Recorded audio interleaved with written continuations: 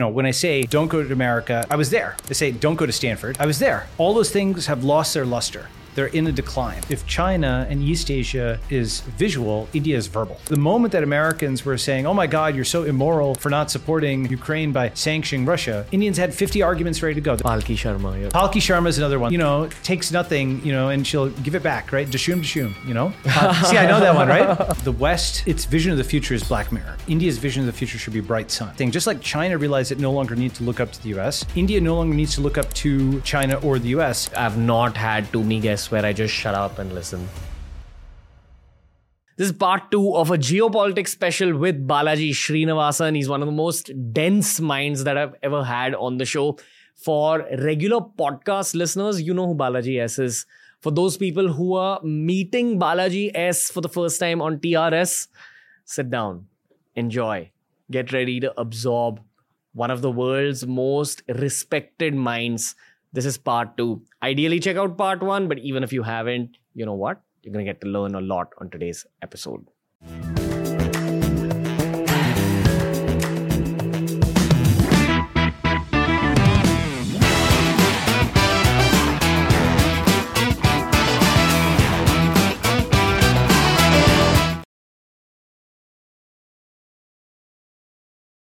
On a very human level, why have you come back here? Why have I come back Why here? has Balaji come back here? Fundamentally, because is it because you feel a sense of cultural patriotism of sorts? Like, what are you trying to do? Do you see business opportunity? Like, I want to get to your heart and not just your mind. No, totally. It's both a push and a pull. Okay. So fundamentally, I do really think it's no one variable. It's a combination of variables. But let me describe each of those variables. Okay. So first, the positive ones. Okay. I do believe that this decade is to India what the 2010s were to China. Okay. This is absolutely India's time to rise.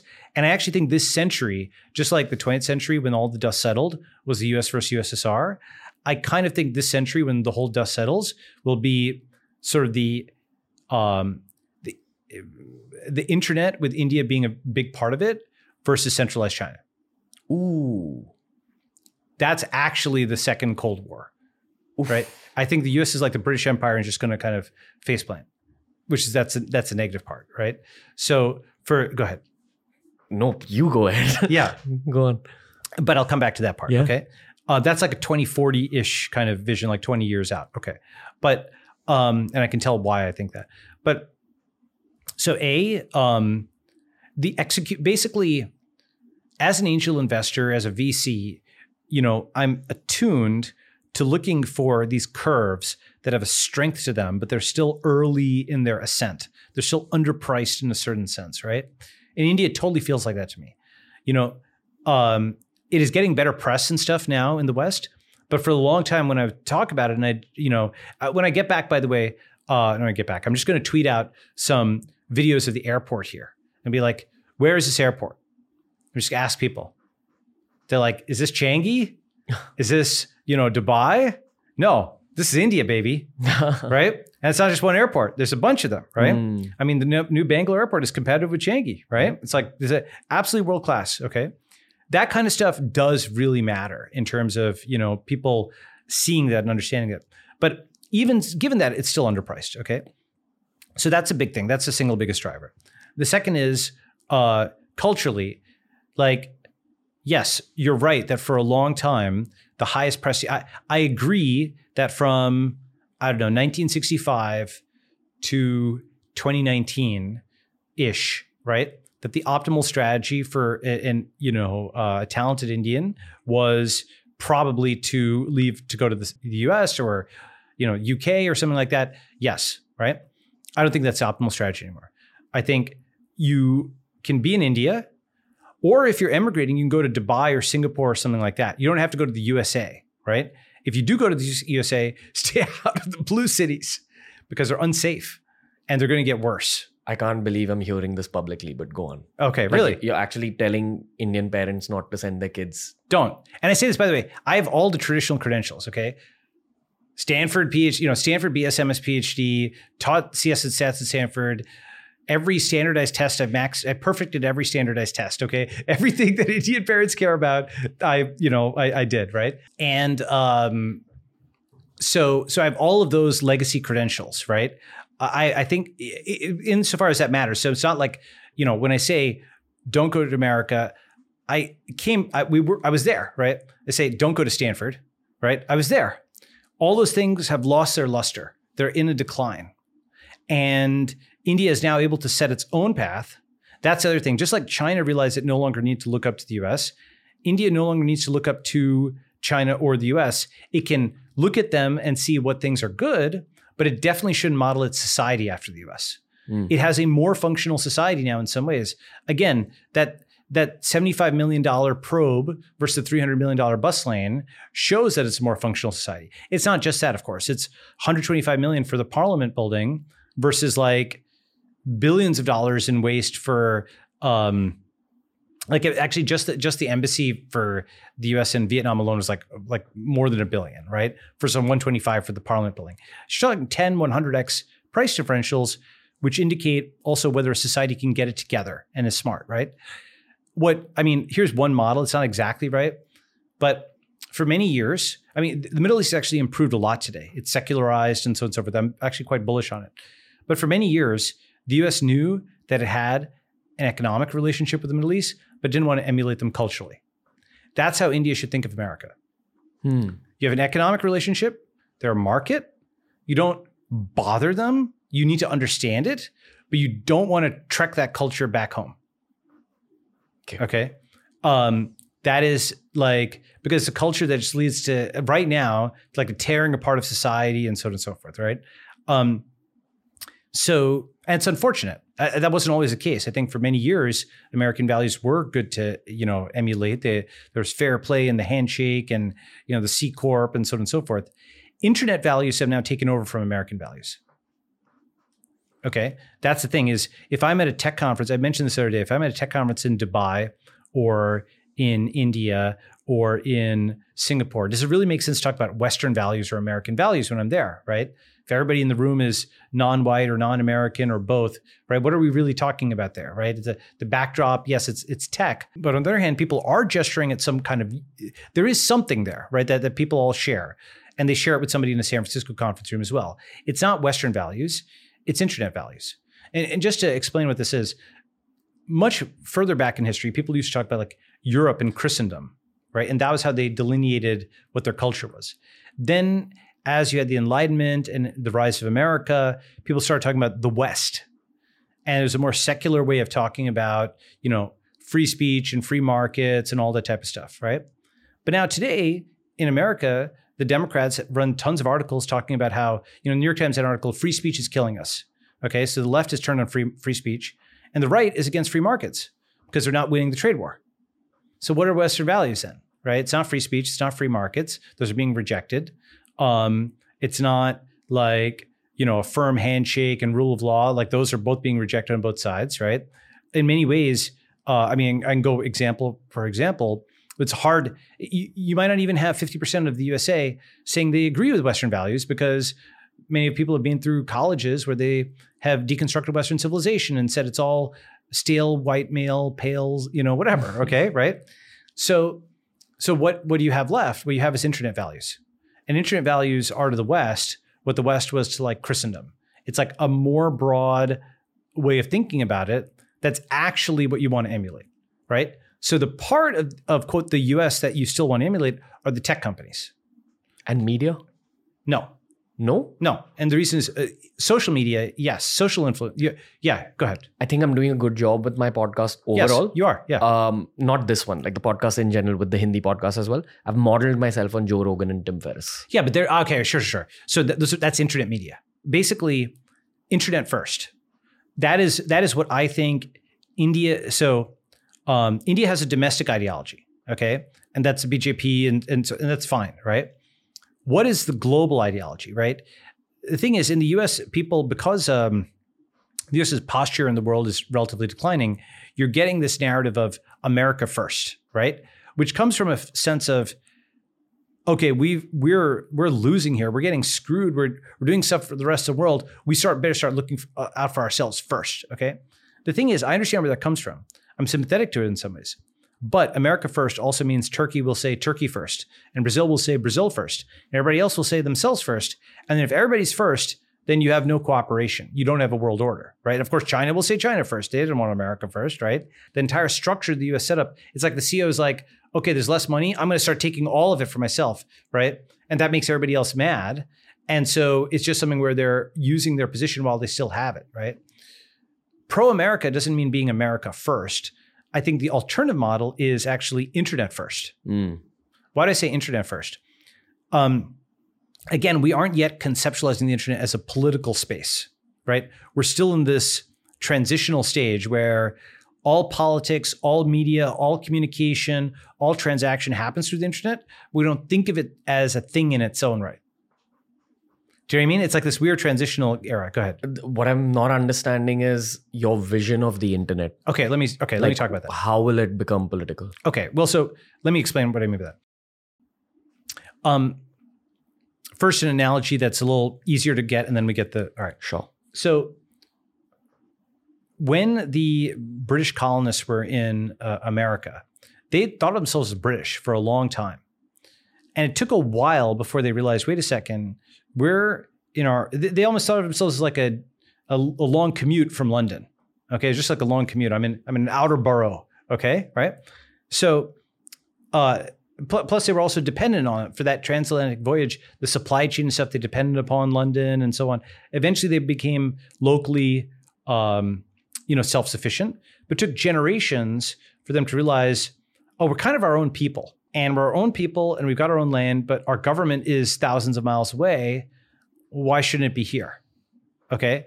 And it just took a while for that penny to drop and for them to be strong enough in themselves and have enough internal cohesion where they were friends with all other people on American soil and they didn't really know the British. So they became their own self-connected network and they weren't connected with that legacy network over here. And that took some time to happen. Okay. With me so far. That led to the Declaration of Independence and the breaking away. All right, so now, how does the internet fit that? Okay, because we don't think of the internet as a place in the same way, but it has half the aspects of a place. Here's why. Think about how many people. So take your WhatsApp or something like that. Right, and anybody here can do this as an exercise. Take that last 100 people that you went and communicated with. All right, and ask yourself. How many of them are, on my block? How many of them are in my city? How many are in my country? Okay. And how about the last 100 people you transacted with and so on as well, right? And if you made a map of all those people, okay, are they around the world or are they in your city or are they in your country? Around the world. Around the world, okay. If they're around the world, that means that the 100 people who are physically near you in this apartment building, right? Or like if you live in an apartment building, there's 100 people who are physically near you, but they're cognitively very far away. And then you instead have 100 people who are cognitively very near you, and you're just a few seconds away in terms of communication, but they're physically very far. Okay? That is the key thing that the internet has done, because you can have all four combinations. They can be physically close and mentally close. They can be physically close and mentally far, like the guy in the apartment, a few feet away that we don't even know. Okay. They can be physically far and mentally close, right? Which is your friend who's somewhere else. And then they can be, I forgot the last one, physically far and mentally far, just somebody far away you never met. Okay. It's the off diagonals that really matter, because the entire nation state concept, where you have a map of the world and it's cut into little rectangles, that's based on the idea that people who are near each other physically are near each other mentally. When that is not true, that's not actually how you want to do political organization. Gotcha. Because basically the assumption is if you're near each other physically, you share the same culture. When that's not true, then you get conflict, right? And you get reorganization and so on. Now, what China has done on this is they have said, okay, we want to reduce the internet's fragmenting and fracturing impact on our society. Therefore, we're blocking foreign social media, we're setting up the Great Firewall, and we're making sure that Chinese can't make friends with people way abroad. So when you take that question that I said and apply to China, they will have some people that they're going to be communicating with abroad, but they're their own Galapagos Islands where they can basically only transact, communicate with other Chinese people. So it's at least within Greater China, right? For the most part. WeChat is kind of an internal Chinese thing. So they're keeping their cloud and their land correlated. Okay. So China is focused on keeping like a centralized kind of state.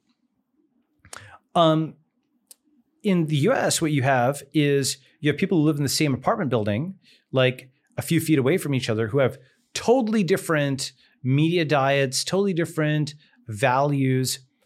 And how are they going to vote together to even paint a bus lane? They're not. This is the new democracy versus communism. Yeah. What it was in the last 100 years, this is going to be the new version of that. Yes. So I call it the network versus state. Gotcha. So Right? one's physically near and mentally near, and one's physically near and mentally extremely far.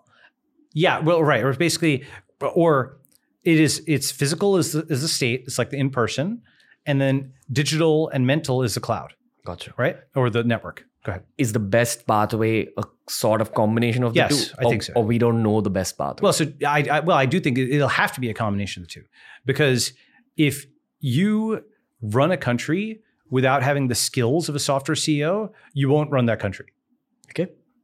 You'll eventually lose control of that country because the network will metabolize. The network will dissolve your political and financial support. Like you need to have those people in the cloud who can communicate among themselves, kind of lining up with what you're doing on the land. And if they're not, then you've got a problem. Can I put forward some points first? And again, correct me where you feel I'm wrong, etc., Yes. etc. The podcast has gotten super political lately. I never thought I'll enter the world of Indian politics because I was just advised not to. And I think it's the best thing that I've done. I made the mistake of having 4 cabinet ministers back to back on the show. Okay. So now I got labeled as what the world could understand as right wing. Like in the same way that Joe Rogan gets labeled as a Republican, I think I had the Indian version of that. So the entire urban anti-Modi side, okay, now doesn't listen to me, is fully against me. Okay. They think I stand for anti-secular sentiments, which is not true at all. I got maybe 2 or 3 politicians from the anti-Modi side. So in India, we don't have right and left. We have pro-Modi and anti-Modi. Okay. That's the truth. The urban elite are extremely inspired by the US. And I think that because the US is so polarized and this whole social dilemma angle where even algorithms are making you more polarized, the same thing applies to urban India. If you actually go to the rural parts of India, people don't have political opinions that are that strong. And I'm saying that because I've actually gone there. I don't think a lot of urban people have gone there. And I've gone there because of my YouTube career, vlogging, etc. Okay, so this is kind of like the political vibe in the country. My reading after talking to people from both sides is that there's capability on both the pro-Modi side and the anti-Modi side. The anti-Modi side or the Congress was in power for the longest time over the last century. There were some phases which were good, some phases which were bad. The anti-Modi side believes that the pro-Modi side is completely bad. The pro-Modi side believes that the anti-Modi side is completely bad. My reading is that because of the size of the population, and because of how hungry and patriotic and emotional Indians are, any government in power would probably hire the right people and still make the country grow in this phase. Again, these two sides don't agree. I'm kind of giving you a bit of a centrist narrative here. Okay. But all in all, when I speak to influential people in India, they're for the pro-Modi side because it brings stability to the country. And that's how the rest of the world, especially people like yourself, people who have the money, look at India. That if there is a stable government, hey, we'll work more with this country. In saying that, now there are some narratives like Veer Das had this whole 2 Indias thing that went viral in India. I don't know how viral it went in US. It didn't reach you. So probably it didn't go as viral. You know who Veer Das is? Sorry? Really? No. He's a very respected Indian stand-up comic, but he's very clearly like anti-Modi. Okay. And he does represent a very large chunk of urban India. A lot of urban India is anti-Modi. I've come to realize that everyone's an outcome of social media algorithms, and anyone on the extremes is not right. They don't have a clear vision of what's happening. Okay. It's that whole horseshoe magnet theory that if you're on the ends, you're actually closer to each other than the truth. Anyway, is it true that people like yourself view PM Modi as a positive for the country and whatever his government is doing as a positive for the country.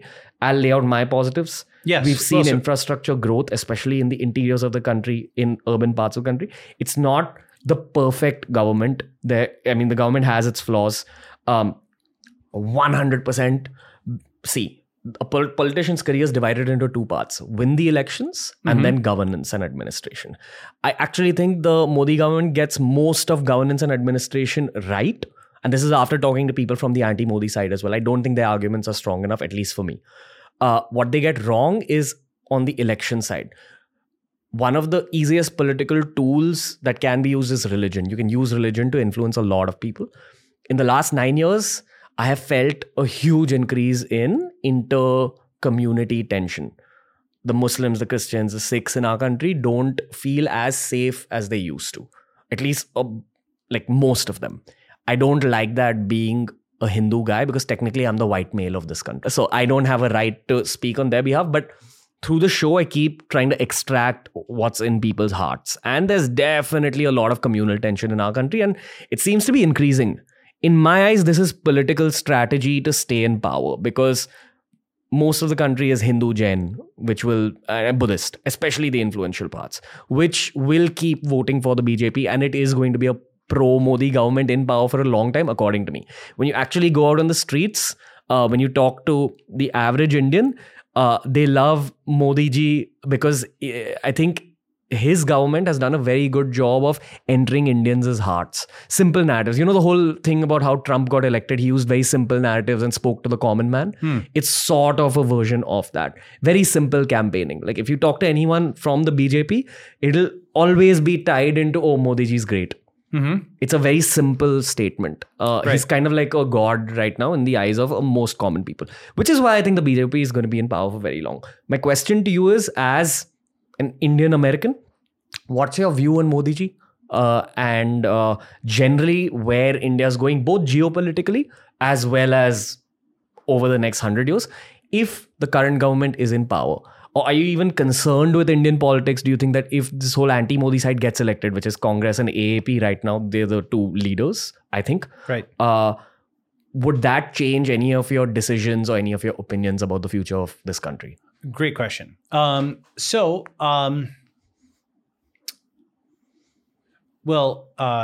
Minister Modi follows me on Twitter and I follow him. And I'm generally in favor of economic development and so on and so forth. In many ways, the kind of right-left division within India is similar to that within the US, with a crucial difference, which is the US had been thought of as a center-right country, like a Reagan type country for many years.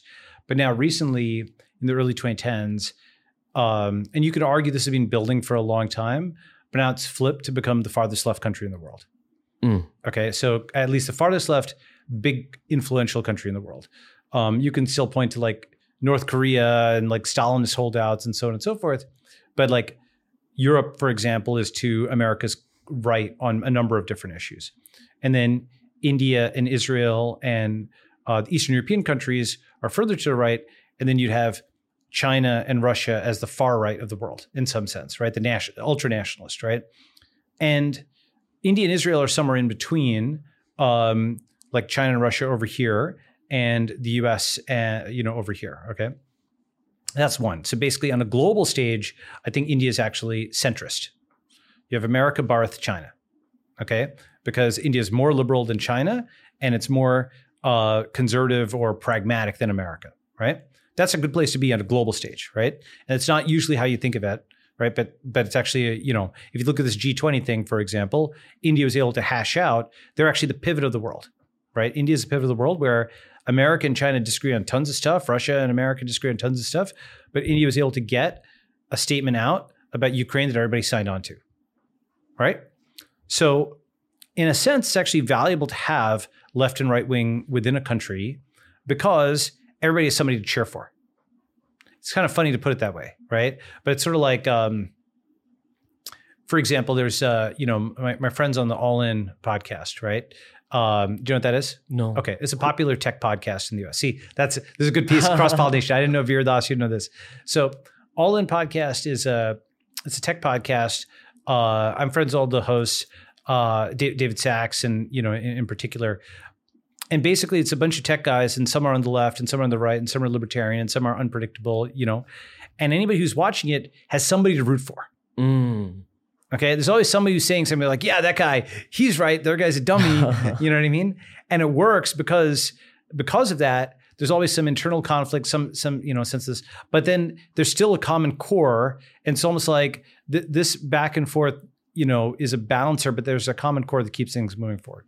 So long as you have that common core and that sense of centrism and purpose of civilization, things are good. And I kind of think I may be wrong about this, and that's why I'm open to being persuaded otherwise. But my general feeling is that in a weird way, India's internal conflict is actually an asset in a certain way relative to China's internal unification. China's degree... Because disagreements lead to better conversations. No, actually, I don't think they do. I think it's actually worse internally, but it's better externally. The reason is the rest of the world doesn't have a rooting interest with some faction in China. China's internally unified. So the rest of the world has to either side with China or bandwagon against China. But there's always somebody to root for within India. So that means that there's a rooting interest there. So it does better in terms of global propaganda in a sense, like the system, China's global propaganda or global receptivity is lower because people don't have somebody to root for within the country. Okay. In India, there's always one side that kind of is close to you. You're like, okay, that guy, right? And then you're rooting for them and you're kind of engaged with it and so on and so forth. And the question is whether the average of those two sides is still positive for the country. So basically, you're trading off some efficiency for some optics. Okay? Gotcha. And whether it's a conscious trade-off or not, it's a very natural trade-off where you end up often having two competitors, one of which is optimized for efficiency and has worse optics, the other one that has lower efficiency but better optics. Okay? With a higher tolerance for disagreement, so it's less efficient. Okay. When there's a one-party state, it's highly efficient for the growth of the country. Yeah. Well, the thing about it is, it can also be very bad, right? Because China had a one-party state in the 40s and in the 50s and the 60s and the 70s, and to today, and it was terrible under Maoism, and it was it was a one-party state is a tool that can be used to drive a state into the ground like it did, the Chinese people were impoverished for 30 years, or build it into this, military powerhouse, which it is now. It's also, by the way, it's actually used in America. You know why? California is a one-party democracy. Most blue states are now one-party democracies where Republicans aren't really competitive. And Republicans are now doing that in reverse in places like Florida. They're trying to build their own one-party democracies. And the way you can really put a finger on this is you ask an American Democrat, you ask them, would you ever vote for a Republican? They'll say, never. Why? Because they're against democracy. So you think about the loop you get into. Oh, I'll never vote for the guy for the other party because he's against democracy. Therefore, I'm for a one-party democracy. And of course, that seems like a contradiction in terms of one-party democracy. But it's actually, what it means is that the party out of power is used as like a customer satisfaction survey. Okay. For example, when a CEO goes and gives a customer satisfaction survey, that's not like a binding vote that can throw them out of office, but the customers can be really dissatisfied. And they take that and they try to make some edits to like reduce their dissatisfaction, right? So the feedback is processed, but it doesn't result in a change of leadership. It may result in the CEO saying to X or Y executive, oh, maybe you should do something else. And, we have a different executive here because the feedback for the customer and on let's say on the mobile app is so bad. We need a different mobile app leader, for example. Okay. But it's not like a binding board vote that like changes the CEO. Okay. So that's how one-party democracies use votes. They use them as like a feedback signal, customer satisfaction survey. Not as a binding, go ahead, referendum. No, let's go back to India. Let's go back to India. Okay. So with respect to India, what I want to say is that, because this is simplifying a lot of stuff, and I may edit this at some future time, okay? Yeah. But what I want to say is basically just that China and India are in their civilizational upswinging, and the West is in civilizational decline. And all of the words just kind of don't matter because people will call something this. They'll call it democracy in India. They'll call it democracy in America. But the democracy in India is ascending. The democracy in America is declining. They'll call it industrial policy in America, and it results in graft and waste and so on. But in India, they've started to make it work. Like they managed to get all the companies to use UPI, and it's actually working. You know what I mean? Right? Go ahead. Do you see PM Modi as a massive catalyst in this ascending democracy? Because pro-Modi parts of India view him as the single savior. So I think he's definitely done a lot. I think that the ascent of India arguably started in 1991. But I think it's also like just broader historical. So we're talking about like the division between the sort of historical forces versus great man theory of history.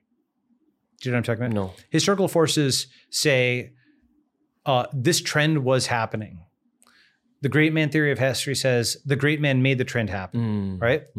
And you can go back and forth on that. And you know, for example, with calculus, Newton invented calculus, but Leibniz invented it at the same time. So there were historical forces leading to calculus, but of course Newton was also a great man. So they don't have to be mutually exclusive, right? Do I think Modi is probably the greatest prime minister India has had in modern times? I think that's probably true. I think Dalio thinks so as well. He's just said Modi is like India's Deng Xiaoping. I think the infrastructure development and so on under him has been phenomenal. I think he's done a phenomenal job from an economic standpoint, right? On some of the other stuff, like the communal stuff and so on and so forth, here's a vision that I have, which may be complementary or it's kind of cutting at, you know, right angles, right? Which is not Indian nationalism. That's a domestic kind of message, which I understand why it's there, okay? But Indian internationalism, what does that mean? So that is something that appeals to Indians of both. And by the way, I'm not saying this is incompatible with either a left or both left and right could adopt this as part of their platform. It's just a different way of thinking about things, okay? What is Indian internationalism? It is, it's visas for Indians. It is thinking of the diaspora as something that you want to facilitate. Basically, both left and right want Indians to be able to travel anywhere, Indians to be able to get any job in the world, Indian companies to be able to compete with anybody, Indians as individuals to not be discriminated against abroad in hiring and employment and so on and so forth, right? That's a whole, you know, set of factors. I mean, one way of thinking about it is there's a lot of left-wing Indian Americans, for example, as well, right? And a fundamental difference between a left-wing Indian American and a libertarian Indian American is whether they think that the barrier to advancement is racism or the state. I didn't understand this part. You don't understand this part. No. Okay. So a left-wing Indian American will be focused on racial discrimination against Indians, for example, okay? A libertarian Indian American will be focused on the state blocking their companies and taxing them and regulating them and interfering with them and so on and so forth, right? Both of them generally don't want Indians to be held back. But what they think of as a primary barrier is different. So there's a sense certainly in which they disagree, right? Because the left winger often wants more state control to beat up the right winger, and the right winger wants less emphasis on all these accusations of discrimination so they can just kind of operate their business, right? So in that sense, they certainly disagree. There's another sense in which they align because they're both clearing away obstacles for Indians to be successful. They removed the political, the any discrimination, and they removed the regulation. Do you see what I'm saying? Right? So there's a sense in which these people fight, but there's also a sense in which they sum into one component. Okay. So those parts in which the left and right of India sum together, as you mentioned, lots of folks on the left in India, look abroad. Okay. So one should make it really easy for folks to move abroad, to do business abroad, all that type of stuff. And that's also something that all those other countries want. This is leaning into the diaspora, basically, right? When I said India is 10x Israel, leaning into the diaspora, making it really easy to be an international Indian. I mean, the OCI card is a good, version of this, right? You know what that is, right? Like PIO, OCI. Things like having, and I have to check on this. Maybe this is already there, but like, a card that an Indian bank issues to you just work everywhere in the world, right? That kind of stuff, the visa situation that I talked about before, various reciprocity for taxation agreements and so on and so forth. There's a lot of things that the government can do that help the international Indian, right? And in general, my view is, remember I said like China plays the world's best home game, India plays the world's best away game, right? If you just set up those, that's infrastructure of its own kind, right? Just like there's roads for getting from place to place within India, you make really good roads for doing business in Seoul, really good roads for doing business in Riyadh, right? You figure out what that, you take 1,000 people who have made that pilgrimage back and forth and you survey them. You say, what were the top 10 headaches? And they'll say, oh God, it was such a pain to get a visa. Or they'll say, oh, I got there, but I didn't, there's nobody who spoke English. And so I had to figure everything out. In which case, maybe you have some Indian consulate official there who's got a little meetup spot for Indians, right? You see what I'm saying? Yeah. You think of that as another set of roads that you're building. So you built the airports, it's the physical infrastructure. This is like the cloud infrastructure that facilitates that, okay? And that is something which I think would be, it's both obvious and it's non-obvious. I don't think it's being it's a cross-cutting thing that lots of Indians like, that has nothing to do with internal Indian conflicts, that is leveling up both left and of course right of center Indians like that as well. Who doesn't want to be able to, go and transact abroad, do business abroad? Left of center Indians are like, I want to get out of this country, right? So this lets them do that as well, right? So it gives both them something that they want. Go ahead. Would you be open to working with the Indian government? Potentially, sure. I mean, but with that said, I'm going to work in an area that I think that I'd make a contribution on. Maybe exactly this is the main player in the away game, which is Dr. Jaishankar right now. But people like yourself have a massive role to play. Sure. I mean, I think in terms of like Israel does a lot of stuff with its diaspora. Right. So organizing diaspora, I think, is going to be very important. In that internet land that boom. Yes. Damn. Right. So the internet Indian will be a very big part of this century. Can you kind of draw out a practical version of that picture? Yeah. What does that mean? Right. Yeah. So first is, it's just Indians on the ground in every country that, basically on every country in the world, maybe other than China, will just become more and more influential. And here's how I think about that. As I said, there's like 7 million Indians abroad now. And you look at their income and education stats, and they're doing quite well. Okay. And they were basically completely non-existent in 1965. So in 50 years, the unlock has been really powerful. And the question is, now we've got 1.4 billion Indians, and on the order of 1 billion have gotten online, and we're going to get all of them online pretty soon. Okay. And then the question is, what percentage of those can play at the same level as the 7 million abroad? Okay.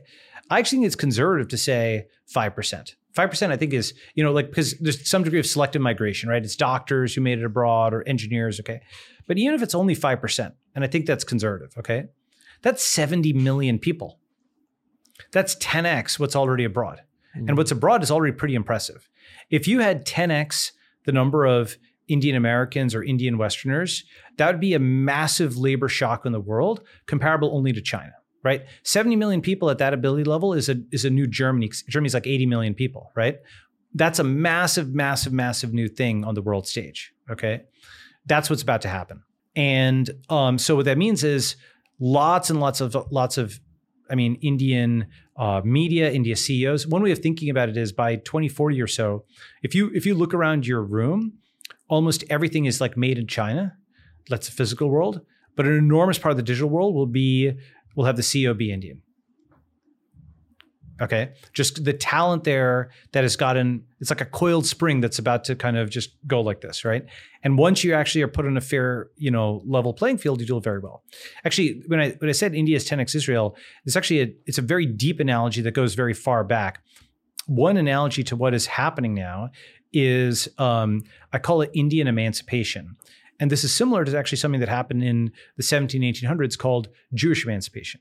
Okay. So the Jewish community in Europe used to be totally, they used to be religious, right? So they'd have the long beards and they'd wear traditional religious garments and so on. And they're very visually distinguishable. And over time, what happened was Jewish people gained civil rights. But before then, before Jewish emancipation, the Jewish communities within Europe were interacted with as like a community level. Like, for example, the head of the community would go to the king and then they would pay taxes as a group, not any individual, right? They weren't citizens. They were like visitors, okay? It was almost like a corporation was there and it was there to do business. And then they paid taxes as a group, but any individual wasn't, okay? After emancipation, Jewish people could like own property and participate directly and vote and marry, do these various kinds of things as individuals. And one way of thinking about it is rather than two like different networks where this, would pay taxes as a group to this, every node could connect to every other node. Okay. So it became a fully integrated kind of thing. All right. So what is the analogy for us today with Indians? Well, for essentially many years, you had these various other countries that interact with India as a group, right? And then bit by bit, you had Indians emigrating and they started to get rights as citizens individually. They can interact individually with the rest of the world. And you had Sundar and Satya and so on and so forth. Okay. And now suddenly with the internet, all these Indians can connect to anybody else in the world peer to peer directly, right? You don't have to go through a state. You don't have to do it as a group. You can prove yourself as an individual, right? That is Indian emancipation. Very similar to Jewish emancipation, where all of this talent that had been, because there's a number of very, very talented Jewish people that didn't have opportunity because they didn't have the full rights of citizens, right? And it's like all these Indians here that don't have visas, that couldn't make it abroad, that couldn't really participate in the global marketplace, they're sort of just geo-locked, domain-locked, are not anymore. Okay? So that is this enormous, enormous thing. There's more analogies like this, right? Another analogy, kind of important difference is China and more generally East Asian culture. That they obviously have their own local tradition of writing that goes back thousands of years. It's very subtle and it's amazing in Chinese. Okay, but what they export to the world is visual. What I mean by that is, for example, so this is also the same for Japan and Korea. For example, Japan, what does it export to the world? Anime and video games, right? And Hello Kitty and stuff. It's all visual and cute, right? How about Korea? K-pop, right? That's exported to the world. What about China? It's like Hong Kong cinema and now TikTok. All of that is visual, right? It's fundamentally, it's video, it's aesthetics, right? That's what it is. It's not verbal. You don't say, oh, K-pop has amazing lyrics. It's not like the Iliad or the Odyssey where you're talking about its poetry or whatever, right? It's just the aesthetics are what people like about it. Hong Kong cinema is not known necessarily for its plots. I'm not saying it's terrible, but it's like the kickboxing and the shooting and the cinematography, right? Whereas by contrast, if China and East Asia is visual, India is verbal. India's verbal. Is verbal. For example, if you look at the recent Ukraine thing, right? China's foreign minister was on Qin Gang was like on CNN. It was completely unable to defend the Chinese position. This is their foreign minister, somebody who's supposed to be fluent in English and American culture. He's speaking in halting English. He can't make his case, on a world stage. Whereas somebody like obviously Minister Jaishankar, but any Indian anchor, like I saw Arnab Goswami is doing this, Indians argue in English. And so the moment that Americans were saying, oh my God, you're so immoral for not supporting, Ukraine by sanctioning Russia, Indians had 50 arguments ready to go. They're like, well, A, you didn't support India in the Bangladesh war, and B, you supported Pakistan, and C, you sanctioned India when we were getting nuclear weapons versus China, and D, you invaded Iraq, and E, you basically had bin Laden on our border for a long time. We told you he was there and you didn't do anything, blah, blah, blah. Basically, Indians just went with like a zillion arguments back. And suddenly the Americans are totally taken aback because they're not used to somebody who can argue back in English. Palki Sharma, yeah. Palki Sharma is another one that's like this. Exactly. She's very good at, she just, takes nothing, and she'll give it back, right? Dashum. See, I know that one, right? Yeah, go ahead. Go on. All right. There's a part of me that's extremely narcissistic here. And I'm thinking that if you're saying it's verbal, and I know in a past interview, I think you had with Tanmay, you said that media is going to be a huge export from India. Yep. that means Indian podcasting has a role to play on the global stage as well. Absolutely. Yeah. Which is my personal next challenge. I'm trying to figure out how to reach out to the West. Sure. But I think they only watch geopolitical and sometimes spiritual stuff. So I'm just trying to figure out how I can expand in the West. I mean, basically, you should do India one-on-one for Americans. Do you think they'd watch it? Yeah, I'd tweet it. Like, what would that contain? The history? You need an American on the show with you for that. But basically, like, assume Americans know nothing about India. Okay. Like nothing. Truly nothing. They don't know partition. They don't know like Sikhs and Jains and, you know, all the different religions. They don't know that Bangladesh was part of Pakistan, right? But what's in it for them, even if I do this? Because now they do know that India is on our side versus China. Okay. That's basically. It's like Steph Curry knows Klay Thompson inside out. Yeah. It's well, you know, I had this thread, which is actually, I think, an important thread for Indians to be aware of. And we can bring it up on screen or something like that. But it's like 1942, ally with Russia to beat Germany. 1972, the U.S. allies with China to beat Russia. 2022, U.S. allies with India to beat China. Okay, this is called offshore balancing. Basically, the number one allies with the number three against the number two until the number two is beaten, then rinse and repeat. Okay, and so what that means is right now, India is being showered with money and attention from the rest of the world in a way that it really hasn't been in a long time, right? And that's good that we have good leadership in place where Modi and Jaishankar, I think, are smart enough to recognize that that requires active balancing. Like they're very smart to keep a foot in BRICS and SCO and host a G20 and so on and so forth, right? And the reason is that war is bad. You know, India is becoming the neutral kind of party. Hey guys, they're not the far left of the, you know, woke establishment in the USA, but they're also not the ultra nationalist, you know, basically Han supremacist, you know, right effectively in China. They're in the middle, right? They're the global mediator, right? And that means that they can get investment from potentially, well, you know, do you get investment from China? Maybe not. But there's certainly a lot of Chinese construction. They have a lot of skills, right? You know, I know there's a TikTok ban and so on, but I feel India's policy towards China is more rational than America's policy towards China. America's policy towards China is, I mean, this is, you know, the guys who they thought of as just grinding away in the factory while they were watching Friends have suddenly become their own civilization. Right? Like Americans thought of China as making plastic stuff at Walmart and they'd always be like basically their sweatshop or something like that. And suddenly they're like being really disobedient. That's a very unflattering way of putting it. They'd said, no, it's all about human rights and so on and so forth. That's the only reason we're against China there, because they're human rights. Come on, right? That's not it, right? Like the US cared about human rights in the Middle East, blew up all these places. Now it doesn't talk about human rights in the Middle East. It never cared about human rights in the Middle East, in my view. Okay, unfortunately.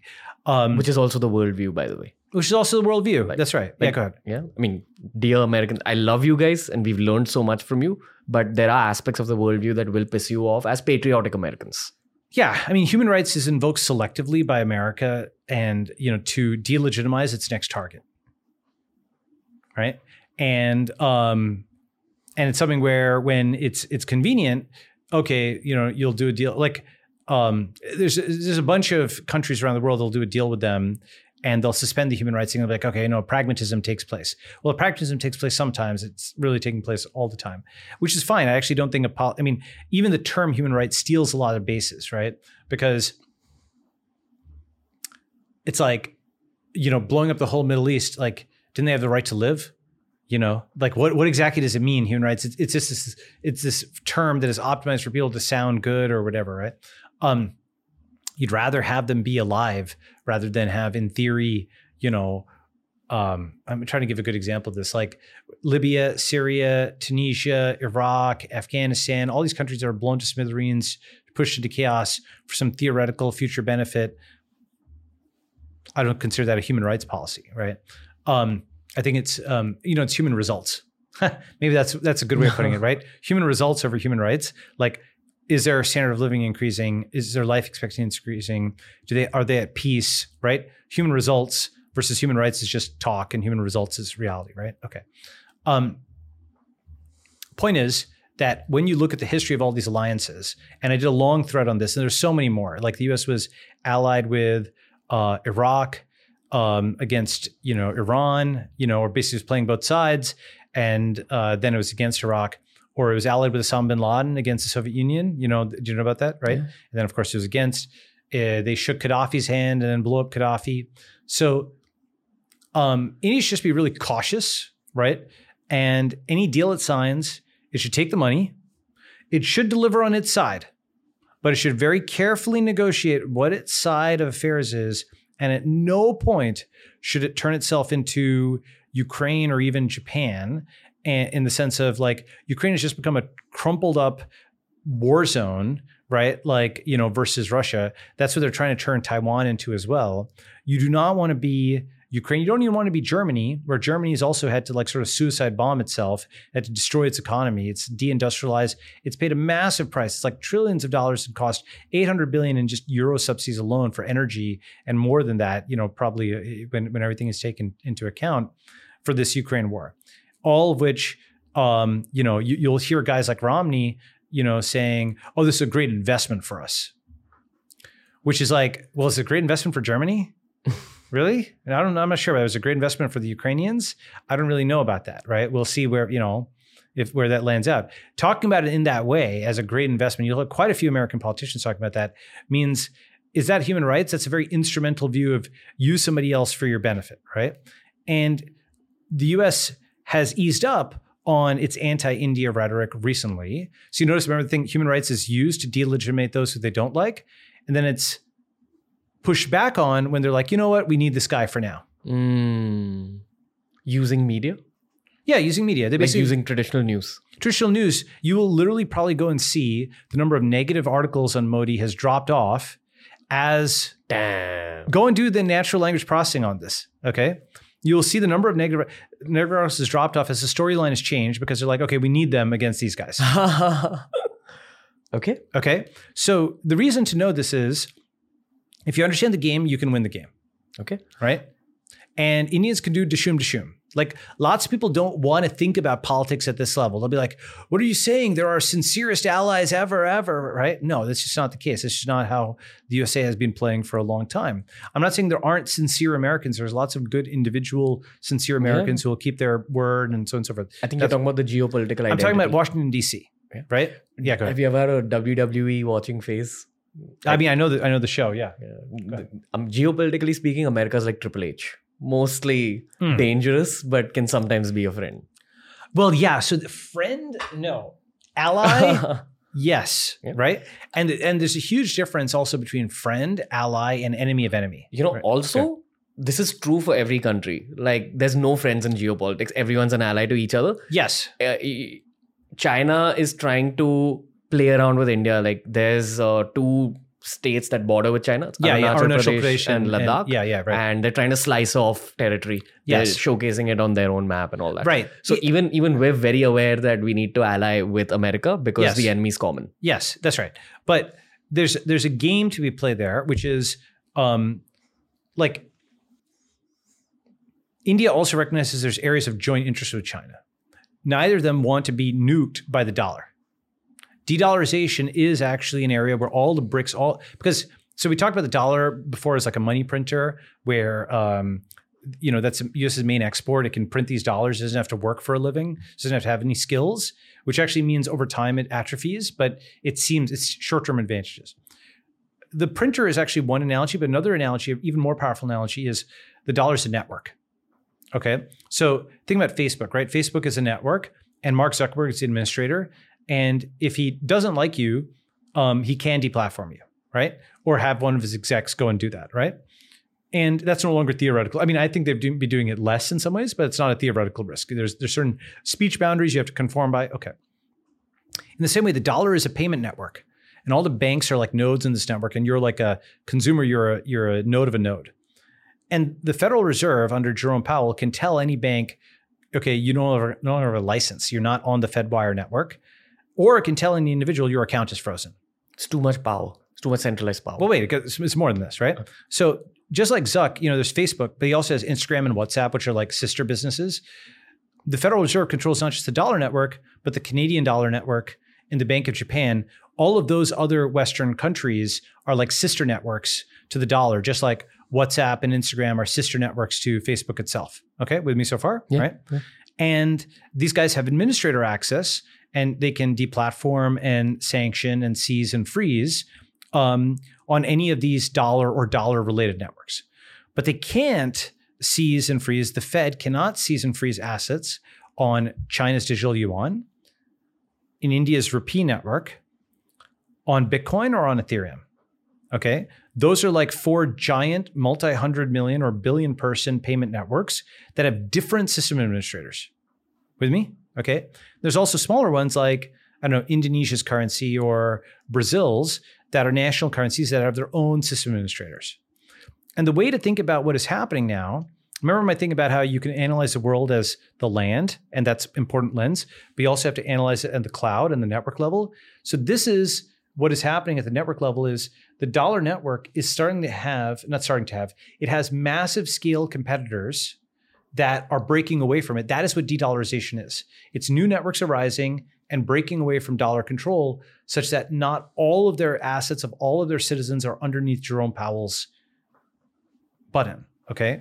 So that is definitely an area where India, China, Russia, but also Saudi, Israel, Brazil, all these other countries don't want the West to have a remote kill switch for their economy because they can see that the West can just make up some story about the country, demonize them, hit a button, and they'll say like Saddam had WMD. He didn't have WMD. It was completely fake, right? It was like an evil police officer who goes and plants drugs on somebody, and then kills them or whatever, right? That's what the U.S. did to Iraq, right? Yeah. It said that something was bad there. There wasn't anything there. They couldn't even plant the WMD or whatever, right? In this case, they're like incompetent police officer, and there's no penalty for that, right? They blew up the entire country, killed all these people, and then they're supposed to just keep skating, and we're supposed to say, oh, that's a guarantee of the world, rules-based order. That's not how it works, right? Instead, what every country has learned is the US can literally manufacture a story, blow up your country, pay no penalty for it, and they will easily do the same with the dollar if you let them. Therefore, de-dollarization is national self-defense, right? So that's what I mean about it is, you could call this DC, right? Because again, I don't think the average American wants this kind of thing. In the same way, by the way, the average Chinese person isn't like a huge fan necessarily of what the Communist Party is doing, right? Many Americans don't like what DC is doing, but they still empower DC to do these things, right? And so you have to sort of distinguish between the party and the country and the people. Okay, so I also just want to put an input. Yeah, slightly metaphysical. Go ahead. I feel even countries have karma. And though they didn't pay a price for doing whatever they did in Iraq or Afghanistan, we're talking about a descending economy. That's the price they're paying. It's one of these things, there's a time gap on it, right? Like basically, I mean, if you want a provocative statement for the Americans, BLM should have been about Iraq. Okay. And the reason is that that's not like ancient history. That's something that people did here and now. If you're going to rend your garments over something, rend your garments over the crime that was committed just now, right? And when I say Iraq, it's really a stand-in for the entire Middle Eastern set of wars and bombings and so forth, which is just being forgotten as if it didn't even happen. It's like change channel to the next thing, right? Which is so schizophrenic and bipolar, but all those countries are blown up and people's lives are ruined or whatever. And it's not even discussed. And so the karma thing that you mentioned is the soft power hit that's been taken, right? It just actually, you know what? You know who said this himself? Bush actually had a malapropism where he was denouncing Putin. He's like, this illegal invasion of Iraq. I mean Ukraine. Okay, you can play that clip, right? Yeah. And it was just such a Glenn Greenwald was like, wow, the universe is speaking to us here. And so the thing is that you have to have a single standard. There's a saying like, it's a very old fashioned saying and it's un-PC in many ways, but it's sort of like Caesar's wife has to be above suspicion, right? Like she shouldn't just be chaste, but she should be like, shouldn't have even a suspicion of that, right? And of course that's framed in a very, archaic way or whatever. But the point being that, like if the US is supposed to say, we're the guarantor of the world's, rules-based order, it should be the most honest and fair dealing. Like here's a small version of that. Okay. Many years ago, Google was found to have, Google Chrome, like the Google Chrome website was found to be doing some stuff that Google's search engine had published saying was bad practice. And this was found out publicly. So back then, because Google wanted to maintain its reputation for neutrality, they imposed a search penalty on Google Chrome itself. And you saw Google Chrome decline in market share very publicly, or not decline in market share. They harmed one of their own flagship products, and the number of downloads plummeted for a while before the search recovered over time. And they did this to show that they were actually fair. They wanted to retain their reputation for impartiality and so on, and that the rules applied to them as well, right? And that is a problem with how the DC is acting. It's basically over at this point, right? It's like beyond salvaging, but they're acting as if there is some rules-based order where the only rule is DC makes up the rules. Right? You can't say America first and, we're going to sanction this and sanction that and freeze this and seize that and do that abroad and domestically to like the Canadian truckers. And yeah, I know Canada is not technically the USA, but it is, it's like, Instagram and WhatsApp are like the sister apps, Canada and Bank of Japan are like sister apps to the Fed, right? So you can't do all of that and then pretend there's some neutral rules-based order. What are the rules? Show me the rules. It's like the Constitution is written down somewhere? No, it's not, right? The rule is IMF, World Bank, UN, all of these are Western set up institutions and they get to make up the rules. That's why BRICS is arising. It's not, people think, it's a NATO. No, BRICS is like a parallel UN. That's probably the best way of thinking about it. I've had some reps from the G20 summit. Oh, great. And they say that very openly. Oh, they say that the UN hasn't lived up to what it was built out to do. Yeah. And that's why we have G20 and BRICS now. Right. So one way of thinking about it is who are the 5, UN founding members, right? US, UK, France, Russia, China. They're the winners of World War II. Yeah. That's what it was. Okay. But the winners of World War II, that's like 80 years ago almost, right? 78 years ago. And, in a sense, who are the founding members of BRICS? Well, Russia and China, that's still shared, right?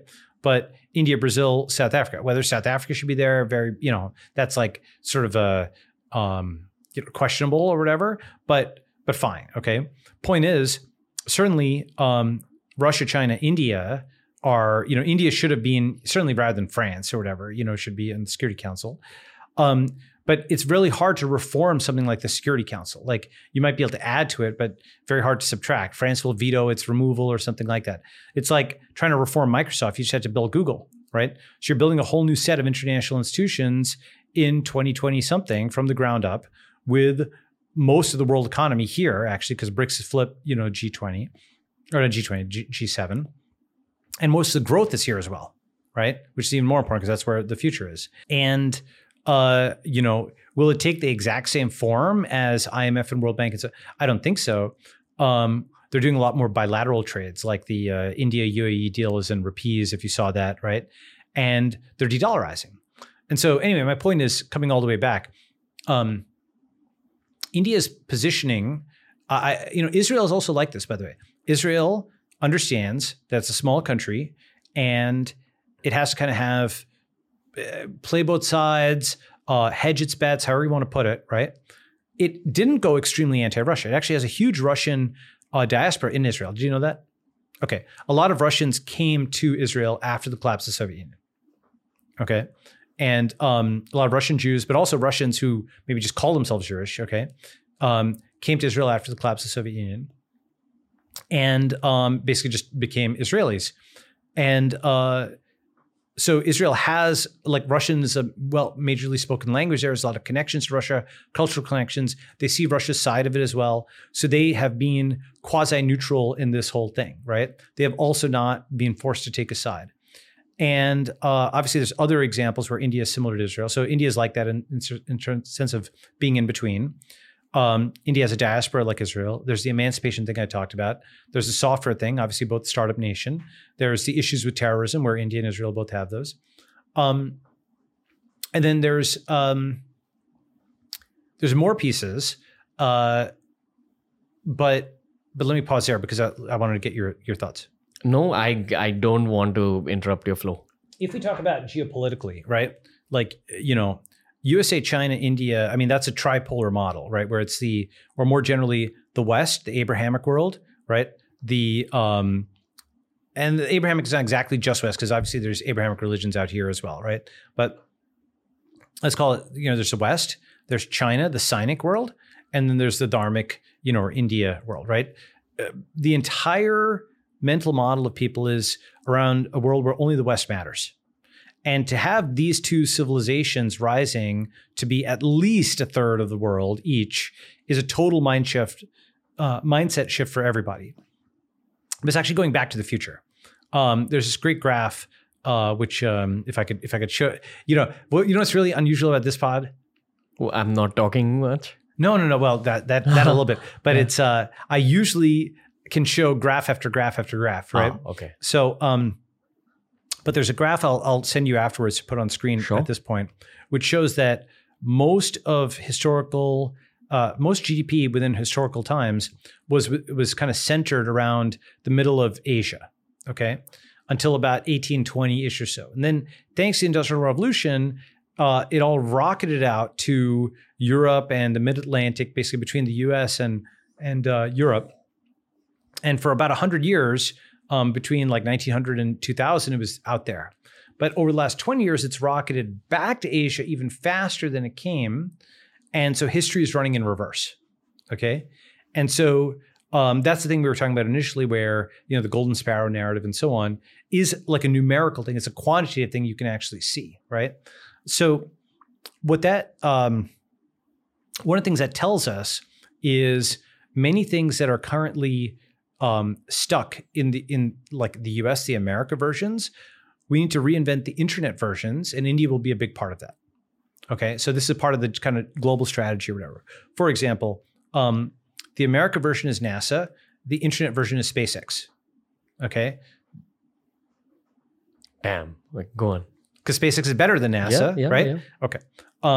It's true that SpaceX is still within the US, but it's not a DC organized project, right? The America version is the US Postal Service. The internet version is email or Gmail, okay?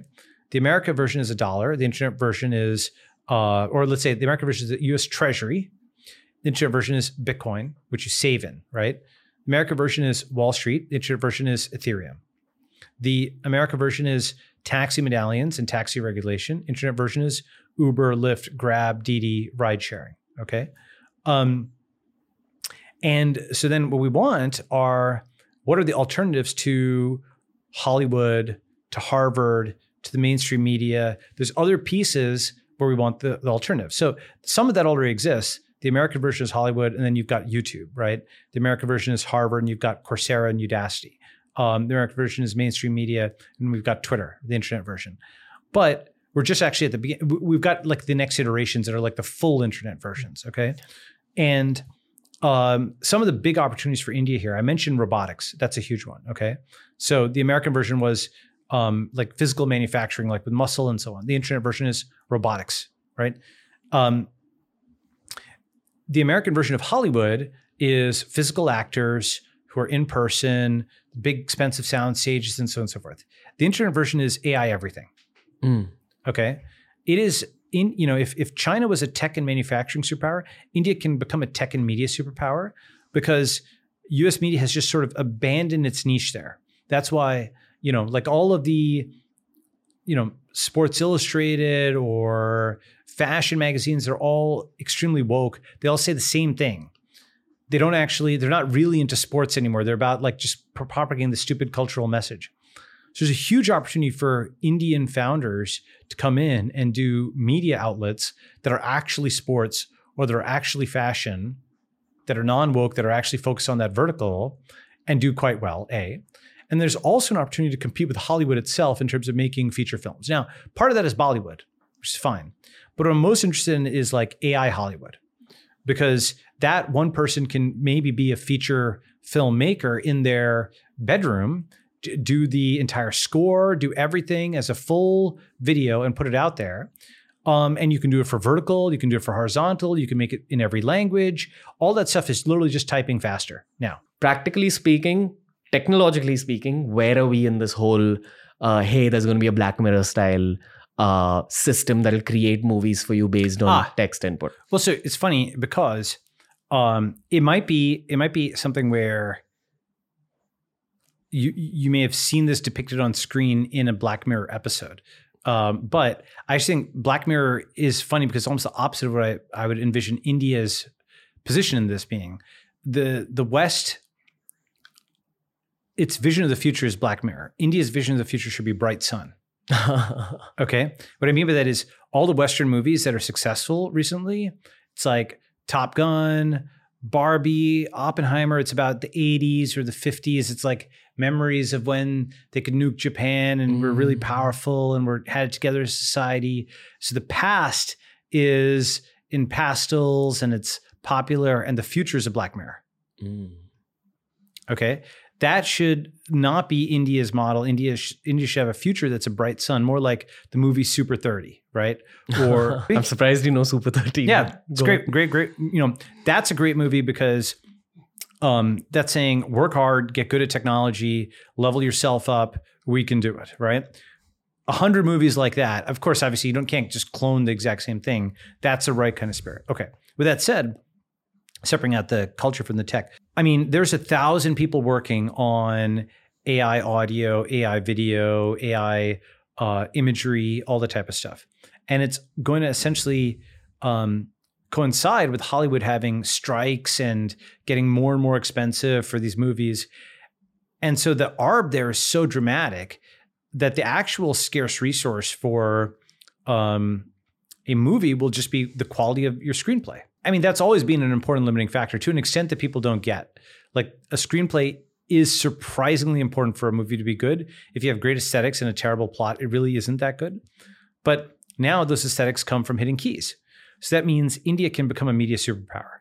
You can have one guy can generate a movie and it's in Tamil and Telugu and Hindi and Chinese and Korean and English and this and that, distributed around the world in vertical video or horizontal format, all just with export parameters. You hit enter and you've got 50 MP4s and you just upload them and you're done. Okay. Crucially, you can reshoot it with alternate endings, right? You can change a different camera angle. All those are just parameters that you just have like a script and you hit enter and it gets compiled. Once this is, I mean, we're close to having this already, right? Once this is there, people wonder, how did we even make movies before? Wait a second. Oh my God, you shot them all manually and you couldn't edit them, right? You couldn't just go in there and edit. And you think about that and you're like, a producer releases a film, they can't edit it. Now you can, okay? So of course, because it's all software generated, you can have it interact with, you could have buttons pop up on screen. You could have all kinds of amazing stuff once the entire thing, the studio is on your computer. Anyway, that's something that India should very much look at. That's strategically important because if you tell the story, then you have India at a minimum as a co-pilot. Okay, not a second class, not a, the way Indians were cast, if they were cast at all in American movies, was as, weird. Apu. Yeah, Apu, right, exactly. Or the Temple of Doom, like, this kind of stuff, right? Caricature, not really complimentary, negative. But if you're the director, that doesn't mean, by the way, you have to be like, oh, Indians are the best. Yeah. There's a place for that, like RRR. That's in our movie. See, I do know a couple of these, right? These are good movies. There's a place for, okay, Indian nationalism. That's fine. But actually, what's interesting is, I said this at a tech conference and everybody laughed. I'm like, one of the reasons Indians can do really well on social media, you can type without an accent, right? And you can type and you can generate AI without an accent as well. or you can generate AI in whatever accent. You can have it be an Irish accent for the export to Ireland, right? When they download it from a server in Ireland, you give them the Irish version. So whatever your personal accent doesn't matter anymore online, because you can hit a key and generate whatever you want. Okay. This means that as a content producer, you can scale in a way that you haven't before. Anyway, that means that I think India becomes a media superpower as America is losing that role in many ways. And technology allows the individual Indian to level up. Okay. Do you think there's room for a new social media platform that possibly arises out of India? Yeah. I mean, like there's always room for something new like that. AI first is pretty important because it just completely changes what you can do. Like it's like Instagram, when it first came out, the crucial thing was it was based on the mobile phone. So it had the camera and GPS, and you could assume that was there. Facebook was built on desktop. It didn't have any notion of that built in. So the fact that you had the camera and GPS meant that photo sharing, tagged, images was just trivial with Instagram, and it was just a different action. It was more, everything was just built around the phone as a fundamental assumption. If you build a new social network or app or whatever it is, maybe it wouldn't be called a social network, where you're doing an action that is enabled by AI, the entire network could be different. It's a little bit like TikTok's algorithmic network. It's just fundamentally different than the relationship-based networks before. You see content that you're interested in, regardless of who you're following. Right? The following is a secondary thing. It's the interest graph that's the primary thing, right? So yeah, I think there's going to be a lot of AI first things that are enabled that weren't even possible before. Yeah. Okay. In this whole conversation, I've avoided asking you any tech-oriented questions because I feel that's a whole other podcast. Yes. Which is why, even though I have so many more questions about media tech, I think we'll save it for a future conversation. Sure. Sounds good. And this one's more about geopolitics. Great. So we've spoken so much. And as an Indian podcaster, I think our country loves cinema. Yes. So my questions are slightly cinematic. And sometimes cinema can be morbid, which is why I might ask you a slightly morbid question. That's fine. We've had a lot of people come on the show, Indian geopolitical commentators, who suggest that we're on the brink of a war with China. And so is America. I'd actually like to just have this as the last section of today's conversation. Sure. Have you thought about the possibility of a hot war, or do you disagree? Or is it unpredictable? I've thought about it. For sure, I've thought about it. But I'd say this most important thing that India can do is to stay out of war. The most important thing that any country can do. I know. But basically, India is actually rational enough that it might listen. Okay. America is in this weird mindset where after total tactical, who won the Iraq War? Arguably Iran, more generally BRICS. Okay. Because it was a total tactical and strategic defeat. $8 trillion was spent, like thousands of American soldiers dead, but also, a million-ish people, tens of millions dead and displaced if you include the whole number. But if you think about the political outcome, what was the outcome? The outcome is now you have Iraq is trading in yuan. I don't know if you know that. Saudi and Iran are at peace with each other, but China mediated it. Iran, UAE, and Saudi all joined BRICS. You have Assad, he won the Syrian civil war, and relations have been normalized everywhere. You have like the Yemen war is over, and basically Saudis wound that down under Chinese influence. Basically, what happened was the US has retreated from the Middle East. Peace has come to the Middle East under a Chinese umbrella. Okay, that was the outcome. All right. This was a colossal disaster for the USA. There's not a single win. You didn't get oil out of it. You just got a lot of money spent for absolutely no benefit whatsoever, right? Some old men might have gotten richer. Yes. But it was like, honestly, even then, at $8 trillion, you could have just given those guys a few $1 billion and then said, shut up and, whatever. Like the mechanism of corruption is so ridiculously stupid that it would have been better if they had just been corrupt, right? Rather than, I have to make $1,000 on a bunch of missiles, So, $8 trillion is a lot of money, okay? That's an incalculable, you know what that is? That's like actually, I don't know the current valuation, but let's call it 4 to 8 apples, Okay. Like Apple was $1 trillion. I think it's a $2 trillion company around the time of his. 4 to 8 apples is a lot of money. I mean, that's like insane. That's what we gave up for what, right? Just total negative loss. And then after all of that, do you know what the lesson that was learned after this colossal tactical and strategic defeat? Fight Russia and China next. Okay?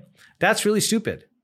Basically, after like a total disaster where you said it was this huge human rights thing, oh my God, we need to save Muslim women and so on and so forth, all the stuff that the US professed to care about, right? In the 2000s. I remember this. It was just like War on terror. War on terror. After hearing about this constantly for 15, 16 years, it's a non-event that it's not even discussed. There's no aftermath. There's no like reassessment. There's no retro. It's just on to the next disaster. 6 months after the retreat from Afghanistan, gigantic war with Russia, on the Ukraine thing, where some of the escalation with Russia actually started after the Afghanistan thing. You can go back and look at some of the back and forth. And of course, Russia's also at fault for the invasion and whatnot. I'm not saying they're not, but I am saying that the spending in Ukraine also is at an even faster clip than the entire Middle Eastern thing. You're talking 100 billion indirect, but it's like trillions indirect from the US and EU. And they're already out of ammo, like a year and a half in or what have you.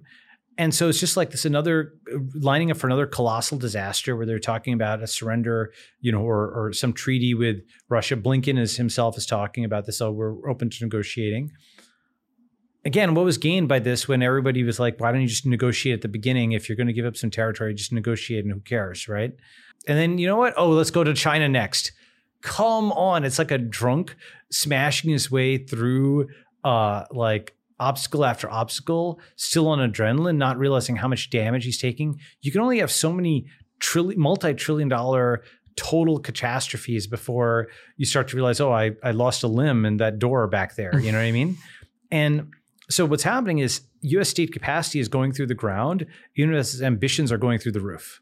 Okay. So it's like not even able to like keep it's not even able to build a bus stop, but I think it's going to stop China. You have to like take care of yourself first at home and fix your stuff at home before, not that you should go out, like I think it was Washington or somebody who talked about this should not go abroad in search of monsters to slay, right?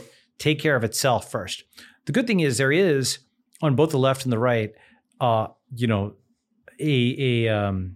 people will call it an isolationist tendency, but it's like pull the US back. It's possible that happens and or a financial crash happens before there's a fight with China that then just kind of changes things, okay? But the thing is that the reason the US is pursuing military confrontation with China, in my view, is it's actually almost the opposite of the US versus USSR in the Cold War. Because then the US was able to internally build and it fended off the Soviets abroad. And the Soviets had a dysfunctional society, but they were a military and propaganda power abroad. And now it's a reverse. This time it's the communists that are actually capable of internally building. They've got all the factories and so on. And it is the quote capitalists that are the military and propaganda power, but they have a crumbling society in many ways, unfortunately. Okay. So it's like a flip. This way, I mean, history is running in reverse. It's like a mirror image of the 20th century. And China's like internal model, from what I've seen, and people will disagree with this, but it's basically they've seen what's happened in Ukraine. They don't want another thing like that. Their big goal is to prevent some kind of declaration of independence in Taiwan that would maybe force their hand or whatever. Short of that, they don't want to do a fight. Instead, they think that they can just outlast the US and it'll eventually collapse under its own, things. It's the inverse of the Cold War, where there's too many contradictions in the US. In fact, Putin's invasion was really stupid because he should have just held off, and there would have been so much fighting within the West that it, wouldn't have done. He gave them a reason to unify or whatever, so he shouldn't have done that. For all kinds of other reasons, it was more than anything else. It was a mistake, right? He was just like stupid, didn't achieve the right objective. Now, with respect to India, India has, obviously security concerns on its border with Pakistan, but it's pulled away economically to such an extent from Pakistan that that's less of an issue than it was, right? A. B is Pakistan has had this coup from the US. If you saw that reported, right? Like, it was rumored, but now The Intercept has actually got a lot of documents showing that the US just executed a coup in Pakistan because it didn't vote with them on Russia, right?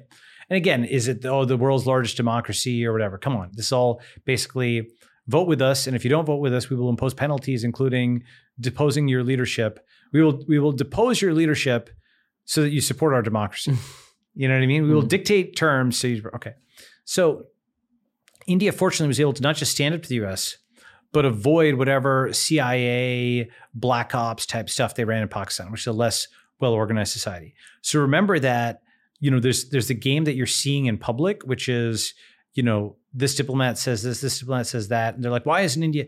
India was under immense pressure to kind of buckle and conform. And it resisted, and didn't just resist, it resisted successfully enough.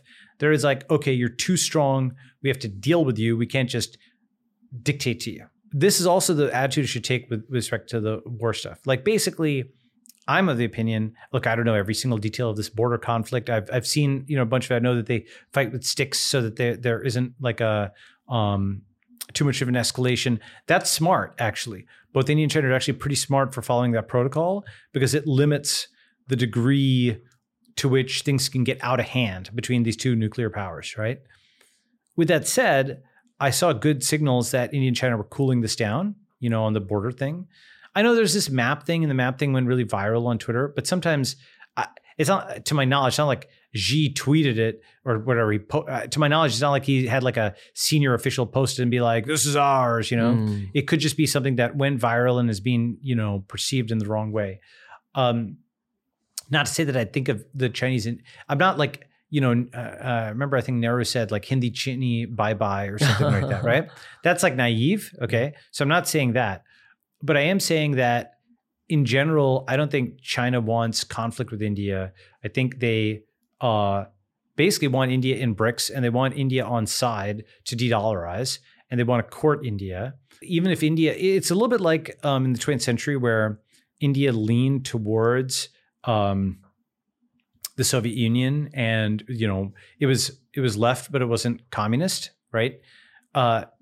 This is like the reverse, where it will lean towards the West and be capitalist, but it's not like all the way there. And in fact, it's smarter about it. It may be the most functional democracy. In many ways, actually, in some sense.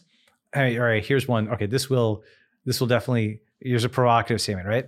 In many ways, after this G20 thing, you can make a case that Modi is actually the leader of the free world. Ooh. Okay, why is that? Because he was able to get everybody together for an agreement on Ukraine that nobody else was able to do. A, right? B, that happened in India, right? C, he also has a diplomatic channel to China and to Russia who will listen to him. America will listen to him. China and Russia will listen to him, right? Pretty important. Moreover, India, like Modi is more popular than Biden. He's more democratically legitimate if you talk about raw votes. He has more people of color and poor people voting for him than Biden does, right? Just in raw numbers, all of these kinds of things. You say this kind of thing and people are like, oh, no, that can't be right. And the thing about it is because they define democracy as ruled by American Democrats. It's not the same thing. It's like during the Cold War, the Soviets defined communism as ruled by the Soviet Union.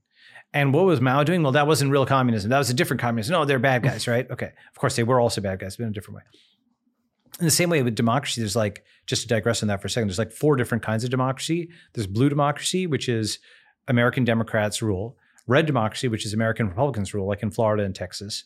They'll call it being a republic as opposed to being a democracy. There's tech democracy, which is like cryptographically verifiable on-chain voting. It's like, for example, something called snapshot.org on Ethereum, where you're voting on the blockchain, not just transacting. And there's Indian democracy.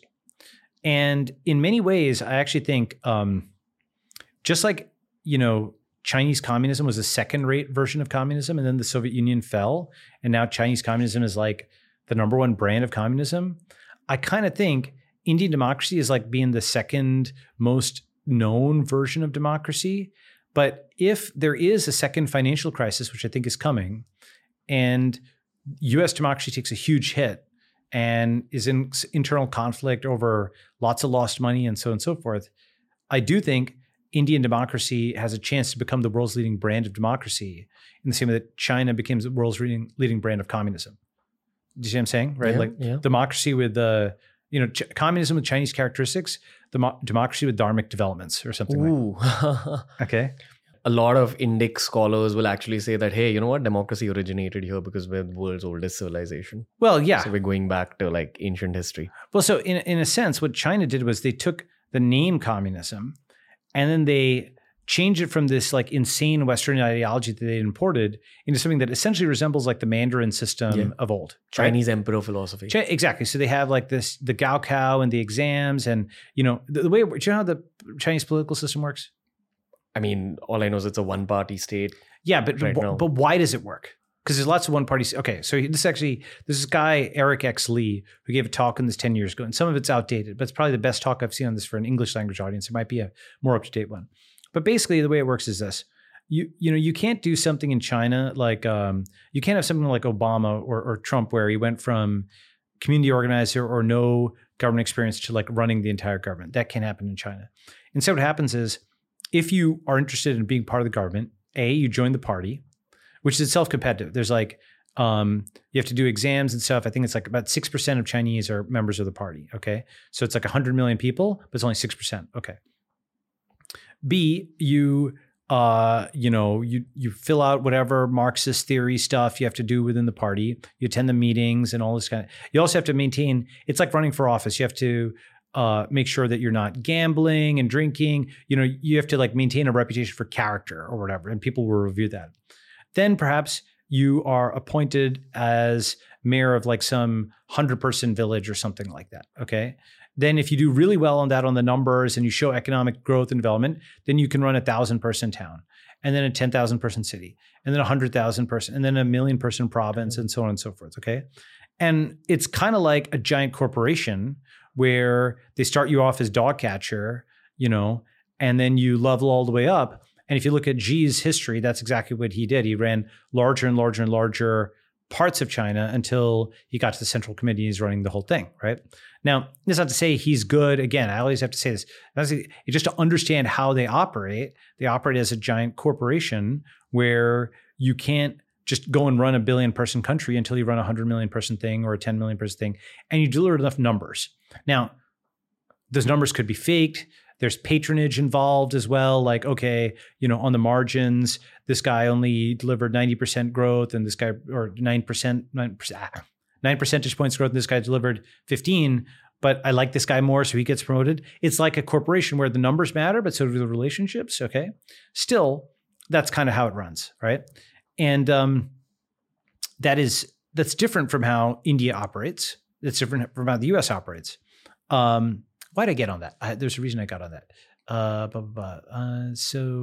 The one party thing, right? So the main thing is though that the way that China is set up now, it's not like Soviet communism. It's not like Maoism. It's not all chaos. It's very hierarchical and organized, right? What they did is they used this leftist thing of communism to justify rightist hierarchy. Okay? They have the label on it. And this is actually very common in history. Okay? For example, Christianity was originally the religion that tore down the Roman Empire, but then it set up the Holy Roman Empire and, was justification for hierarchy and for like the Christian kings and so on, right, of the Middle Ages. And, if you can look at this over and over again. For example, the Republicans were the Revolutionary Left Party in 1861, ending slavery and so on in the USA. Okay, they were called the Radical Republicans. And then they became actually the right, the conservatives, because basically what happens is the left-wing party, if it's successful, has a bunch of slogans. It's like a religious movement. It wins power, and it has moral authority. Moral authority leads to economic authority. Economic authority means they become the rich, they become the right, and then there's an attack by a new left that arises. Okay, that's like this cycle. I talk about this in the Network State book. But point is that just like China kind of has rebuilt its ancient civilization with the name of communism, India is rebuilding its ancient civilization with the name of democracy. And there's obviously a lot of democratic aspects that are still preserved, right? In the sense of like, there's more popularity for Modi than there is for Biden. Like the voting and elections, all that stuff is happening.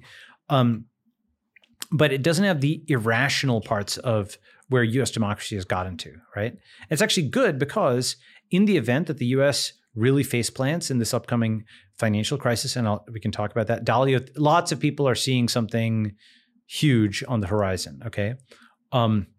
Really, we're in the middle of it in some ways, but actually recognized as such.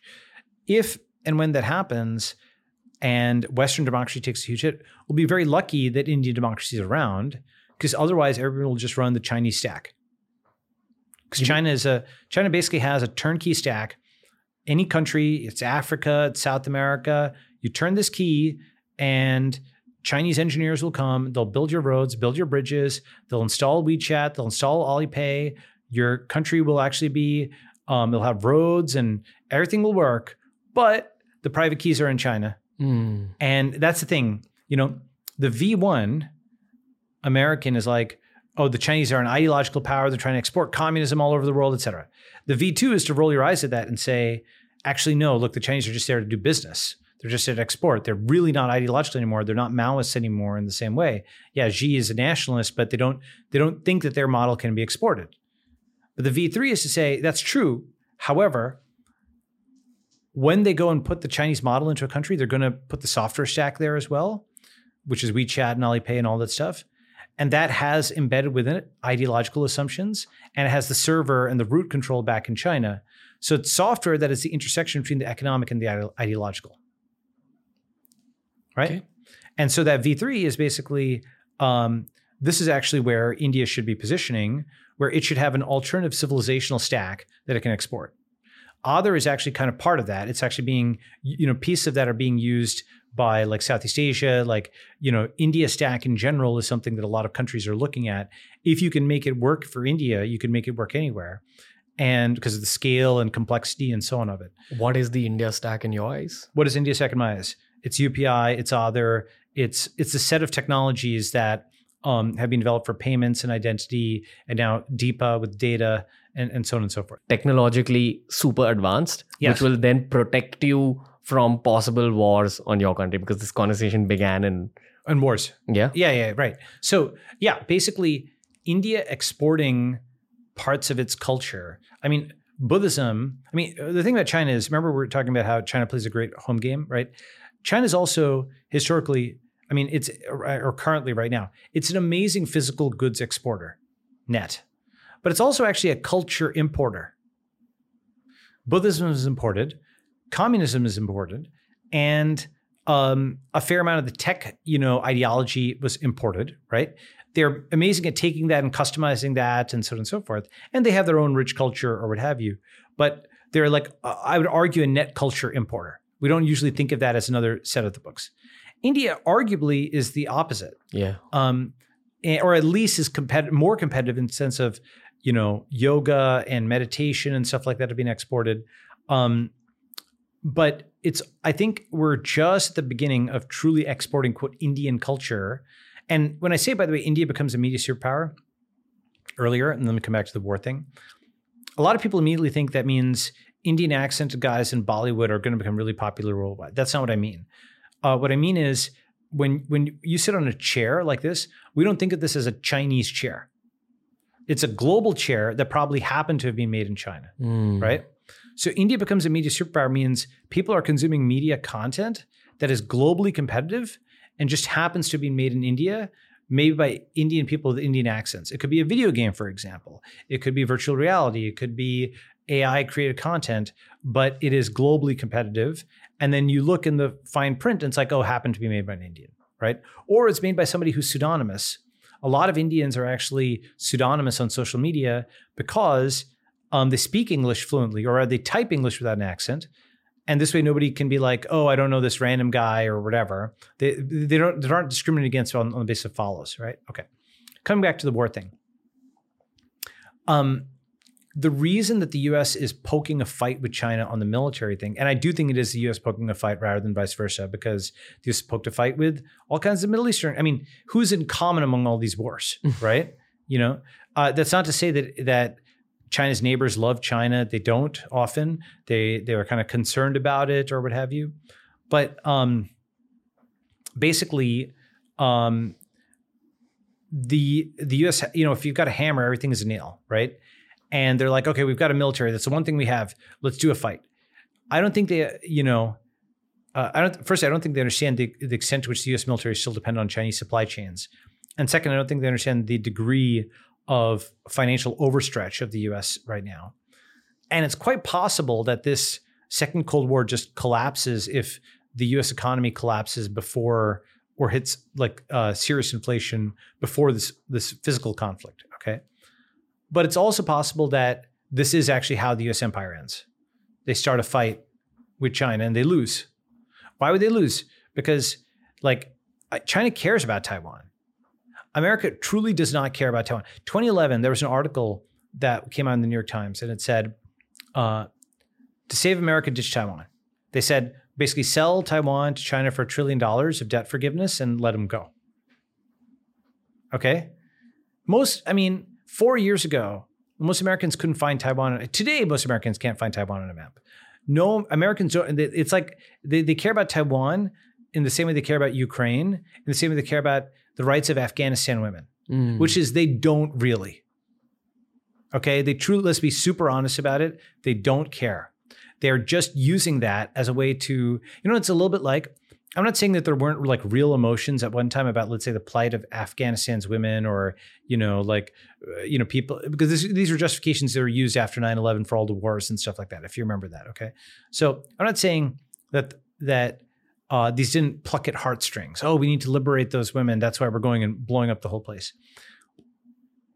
What happens is it's a little bit like think about an actor. Okay. Like a really good method actor. They are able to convey an emotion to such an extent that you believe that they actually feel that. And in fact, they do feel that because you can't really fake that at the moment. They truly, truly do stand with Ukraine. They feel it at that moment and then cut and it's over.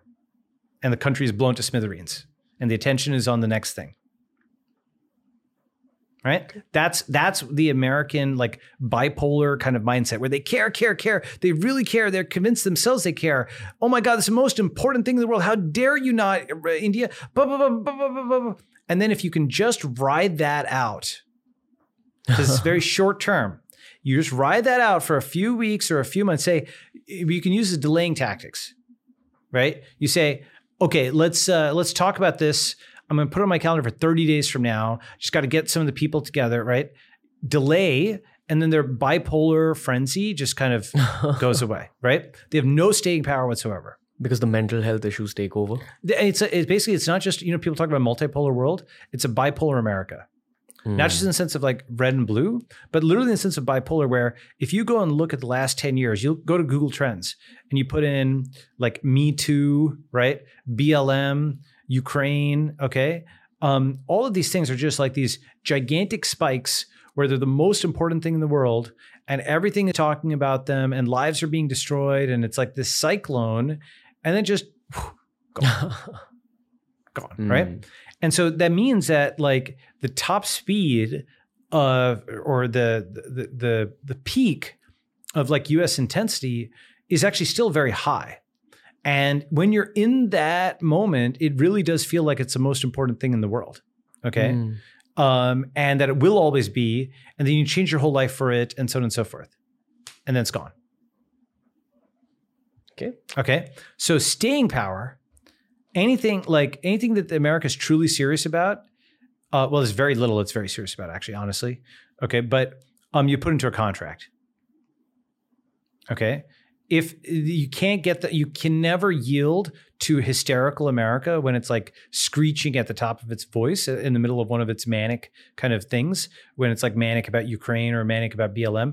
BLM was so important in 2020 to the point they're burning down their own cities, right? And conveying that. Does anybody talk about it now? Did anybody talk about it a year later? No, it's like ignored. Oh yeah, don't talk about that, right? Okay. So this would be the danger for China.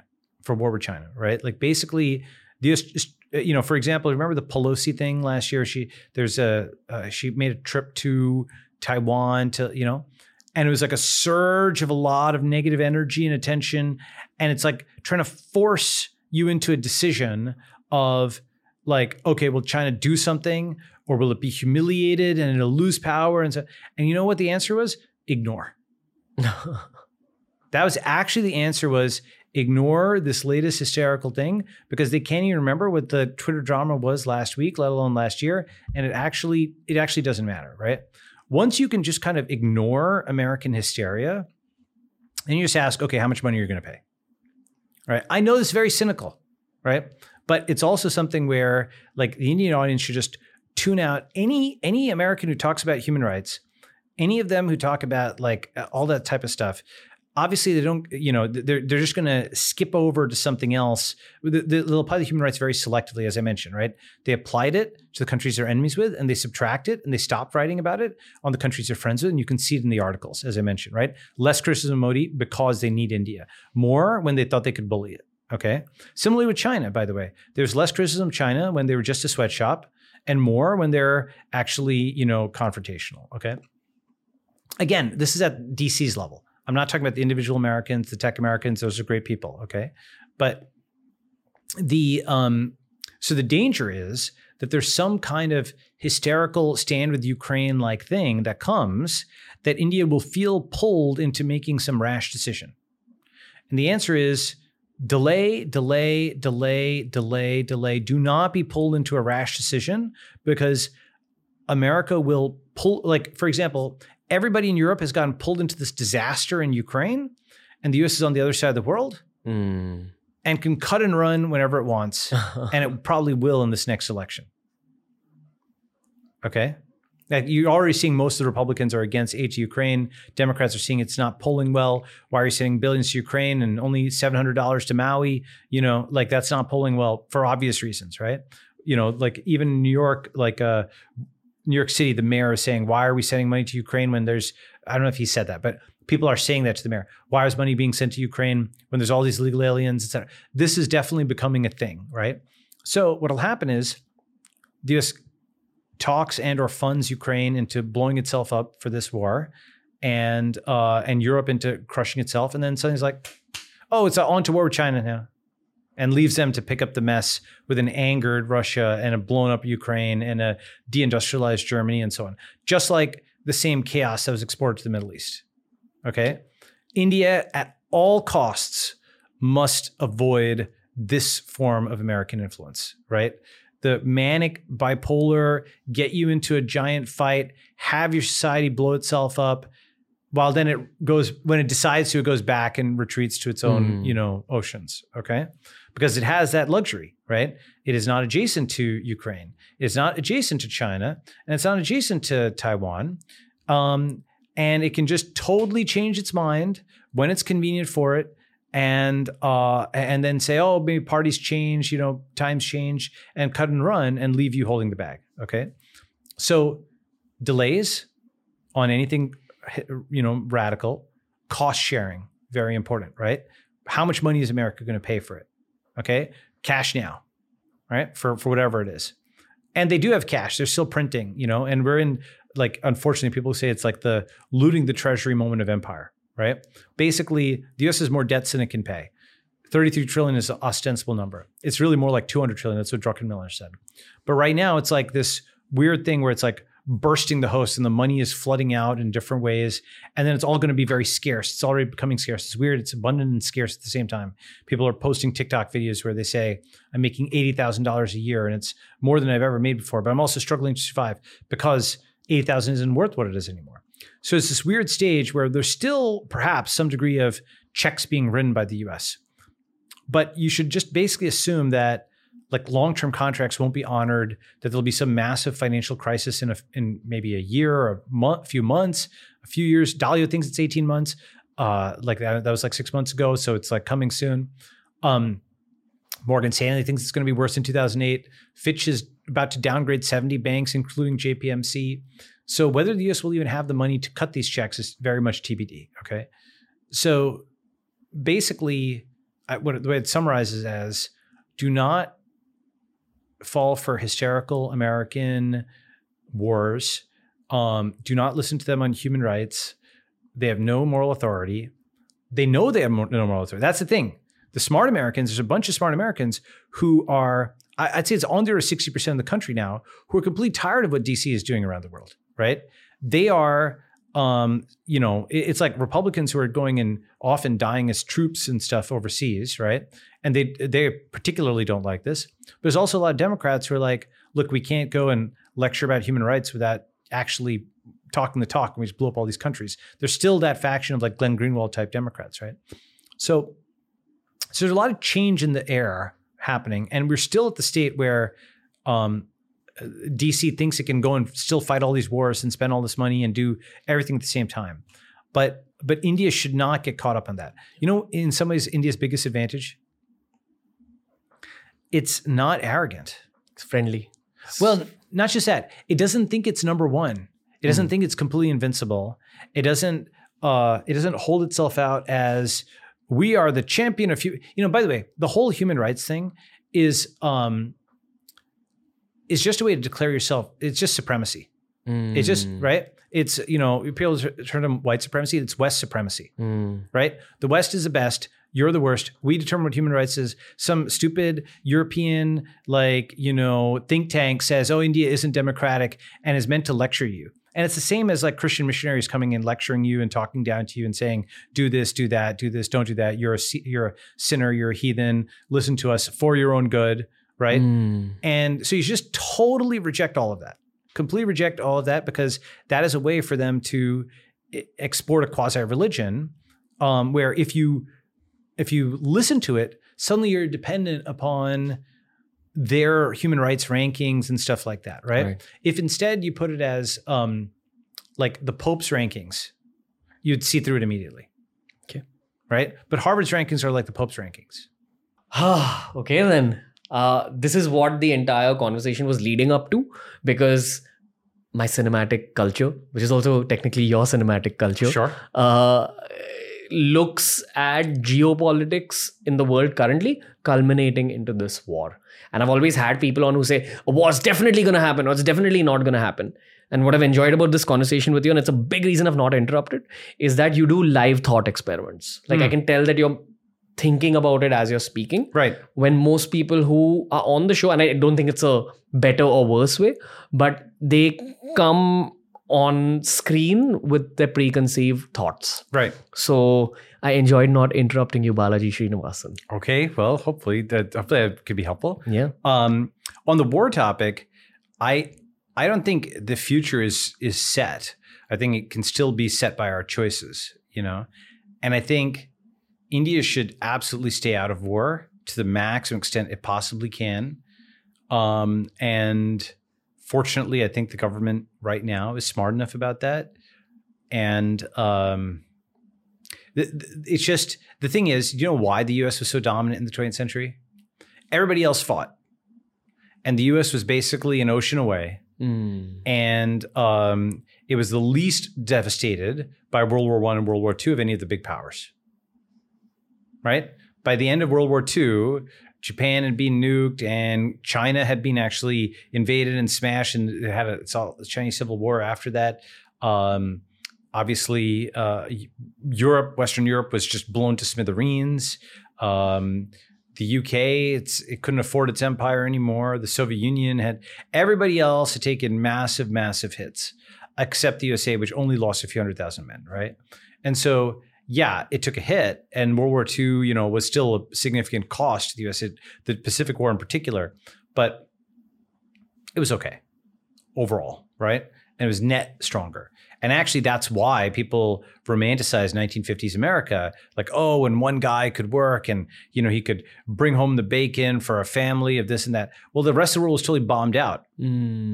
So his relative competitive advantage was so high, they didn't need any skills. And the guy who was like an Indian, physicist or a Chinese programmer equivalent today was like starving to death somewhere. Okay. Because their economies were ruined, right? In China's case by civil war and so on, India's case eventually by socialism and whatnot. And of course, the Soviet Union and the West and the Eastern Bloc were all under communism, right? So all these other countries were held back by communism and socialism, and that's why the West was able to advance. and stay relatively out of war. The US was able to stay out of war. Obviously, the West wasn't able to stay out of war, but the US was relatively able to be unscathed by war. That's a better way of putting it. The US is involved in a lot of wars, but the motherland doesn't get blown up by them. It's not touched. It's a TV war where you see it on TV, but it's not like Kansas is getting blown up, right? So India should be, I'm not saying India should be in lots of wars, but India should definitely make sure it doesn't come back. There is a narrative that war boosts economies. Oh my God. That's one of the narratives that's been brought up on the show as well. But it causes too much suffering in the world on a human level. It's okay. So the thing is, this is the broken windows fallacy. Have you heard the broken windows? No. Okay. So Basquiat has this concept. It's like, let's say you've got a store and somebody smashes a window. Okay. Then the store owner has to spend money on getting the window repaired. Okay, so you see economic activity. He's employing the glazier and so on, right? But that's actually, so he would have spent that money on something else, right? That's you're seeing the activity and you're saying that's wealth creation. Actually, smashing the window is wealth destruction. And instead, the store owner would have built a new wing to his store if he didn't have to, fix this window, right? So war breaks windows, kills people. It's literally wealth destroying. The problem is people don't understand the difference. And sometimes we speak about it casually. I'm sure earlier in the video I spoke about it casually. But the difference between like money and wealth, do you know the distinction? Have you heard that before? I mean, for me, wealth is a lot more than just money. Yeah. Well, so like prosperity. Right. So another way of putting it is the difference between like might be between money versus like goods and services. Sure. Okay. For example, if I give you, a $1 bill or $100 bill and you give me an iPhone back, right? Money in a voluntary transaction usually travels opposite the direction of wealth, right? The good or service goes this way, right? And you have the money, but I have the good or service. That's usually what happens. And we count that part of the transaction, but this part is not usually conceptualized and such. And so the thing is, though, if you then blew this up and all we had was the dollar bill, then we'd be poorer off, right? We'd all be poorer. So war destroys that. The only thing that war does do, which is true, is it does force people to work harder, okay? But that's because it's like a tax, right? It says, okay, work or die, right? Because if you don't work really hard and you don't focus on the war effort, you might literally get blown up and imprisoned and so on and so forth. So work or die, right? So in that sense, the people who are into war are like, oh yeah, we had this wartime production and so on and so forth. Because people are essentially being told they'll lose their lives. It's like slavery in a sense, right? Where they have to do it because they don't really have a choice, or else they die. So it's a destruction of freedom, right? It's a little bit like conscription. That's another way of putting it, right? Rather than being conscripted into the military to fight, you're conscripted into the economy to build for the fight. Gotcha. Okay, so that's not good. That's actually, it's the kind of thing where there's a ton of propaganda that accompanies it to make you feel like it's good, but it's not good. Okay. Great. I don't have more questions about war in general. Okay. Because this is pretty much the end of the episode. Okay. Now I'll speak a little bit. Sure. I just wanted to learn today, man. Like, I've not had too many guests where I just shut up and listen. Like, and you're one of them. And this was my game plan with you. Okay. After listening to all the podcasts you've done on Lex Friedman, Tim Ferriss. Firstly, it's like a big checkpoint moment for me that you're on my show, you're in my house. Okay. And trust me, for all the Twitter nerds out there, like having you on their podcast is like a big life moment. I didn't want to interrupt you. I wanted you to like burst my bubbles because I have formed bubbles because of the people I've met on the show. And I think as a podcaster, over time, you keep getting better because your guest's energy rubs off on you. So that's what this was for me. Like, it challenged me at many points, but it also taught me a lot. I didn't want to interrupt you at all. That's fine. Sure. I Great. usually have a content game plan in mind with people, but you had no content game plan. I just sat in front of you and I wanted to listen and learn. Let me float something with you and you tell me if I'm right. Sure.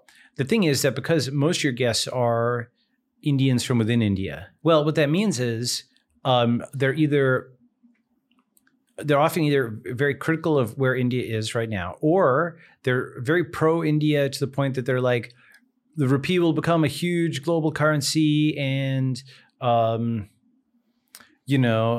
no limits to Bharat and so on and so forth. Are they're very booster or they're very, go ahead. Yeah. I think that's Is that wrong? a big part of urban India now, where half of it is very anti-Modi. I won't say half. Right. A big chunk is very anti-Modi. Sure. And an even larger chunk is very pro-Modi. Sure. The thing is, within that pro-Modi chunk, everyone's grown up in the 90s and 80s and 70s. So there are very middle-class Indian values.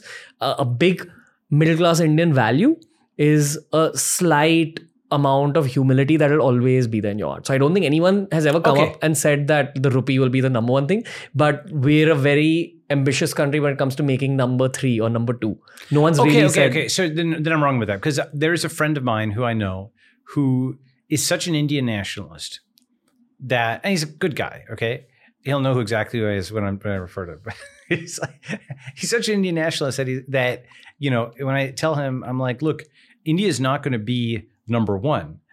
So therefore, the rupee won't be a global currency. You might be able to use it for bilateral trades, but it's not going to be the next global reserve. He's like, no limits. Why are you need to decolonialize your mentality? The rupee is going to be. I'm like, oh, come on, dude. Have a realistic goal on something. There's other things where India can actually be number one on.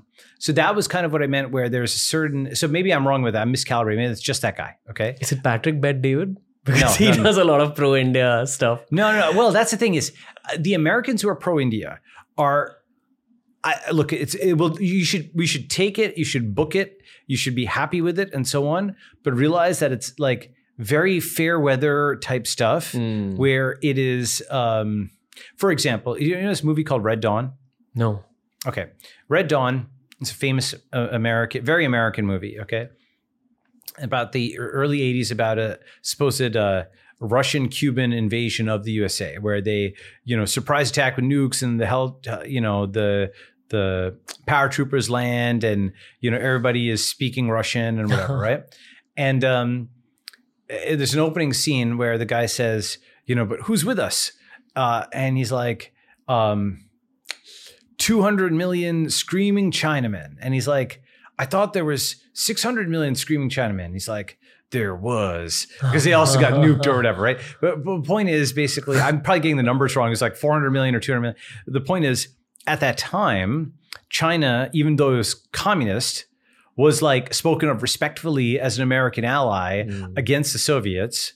By the early 80s, that had updated enough that even this very sort of like low IQ reference to the Chinese was not negative. So that's what I mean. So then they were fine, right? And for a long time, the Chinese were fine. And suddenly they became public enemy number one. In fact, you can look at the opinion polls and it looks like this, and then zoop like this after 2019, So just as long as India just knows that it's very, nothing against Patrick Bet David or anybody like that. I don't know him, but it's just very fair weather. So book the money, book the deals, get the deal signed. And this is at the individual level, this is at the company level, this is at the country level. Book all the deals, get the deal signed, have India live up to its part of the bargain, over-deliver on that part. Just assume that the contract re-up may not even be there in like a year or 2 years. For example, it looks like there might be, you see what's happened with Poland, it's just pulling support for Ukraine, right? Ukraine was the number one thing, blah, blah, last year, and now it's yesterday's news. So, and building value in a continuous way is a way to ensure that you just stay in business and you don't take all this American tension and be like, our bestest friend forever, right? Maybe gone tomorrow. Go ahead. Yeah. I think at least my listeners, I'm sure, are aware of that. Okay, but I just want to emphasize it's ridiculously important. The most important thing. Go. There is I don't want to use the word dislike, but there is this like cautionary emotion. Yeah, people have that caution when it comes to America. Caution is the right word, right? Because of America's track record. Exactly. Having some degree of memory is honestly your like just having the memory of more than a goldfish, right? Knowing what's happened, just knowing the history for the last 20 years is really important, because they don't want you to remember anything beyond what is happening right now. And you're supposed to react to the emotions of the moment today and forget about everything that happened in the past, right? There's an enormous push on that is the strategy at the current moment, right? The current thing is to make you aware of only the current thing. Gotcha. And the way it works is because 5,000 people are tweeting about the same thing at the same time. So it does feel like that's the only important thing in the world, but it's so evanescent. Fleeting. It's so fleeting. Yeah. All right. That's it. That's the episode, Balaji Srinivasan. That's the conversation. We're going to split this into 2 episodes because there's no way I can release, I think, a 4-hour conversation. Was it really 4? I think so. Okay, 3.5, right. 4 hours. Honestly, for me, one of my intentions here was to introduce you to my audiences. There's a lot of people within my audience who haven't seen your work with Lex Friedman or with Tim Ferriss. So I'd met like an American friend once, and he said that we know you guys have a big population in India, but we also know that the urban and the interiors of the country are 2 different sections, and we never know how to reach out to the interiors. So the urban Indians can actually help kind of bridge the gap between the two. And that's the kind of motive I had with this episode. That's great. So thank you for opening up, but I promise you the next time we'll go even deeper and there'll be a lot more cross-questioning. Sounds good. Huge checkpoint for me in my own podcasting career. All right. I hope you had fun. Balaji Srinivasan. A lot of fun. Great. Awesome. See you soon, man. Okay. Thank you so much. That was the 2-part conversation. This was one of the most fun conversations for me, even though I was just sitting there and listening. I know that Balaji Srinivasan is going to be back on TRS. There's so much more to discuss with him. I wanted to keep the introductory episodes centered around geopolitics because that's what my audience is used to.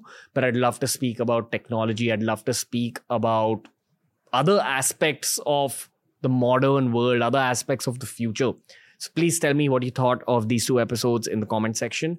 Please tell me about what you'd like me to speak about with Balaji S the next time he's in Mumbai. Lots of love. Make sure you check out the massive library of topics that we've already covered on TRS. And until next time from Ranveer and the team, we will see you later.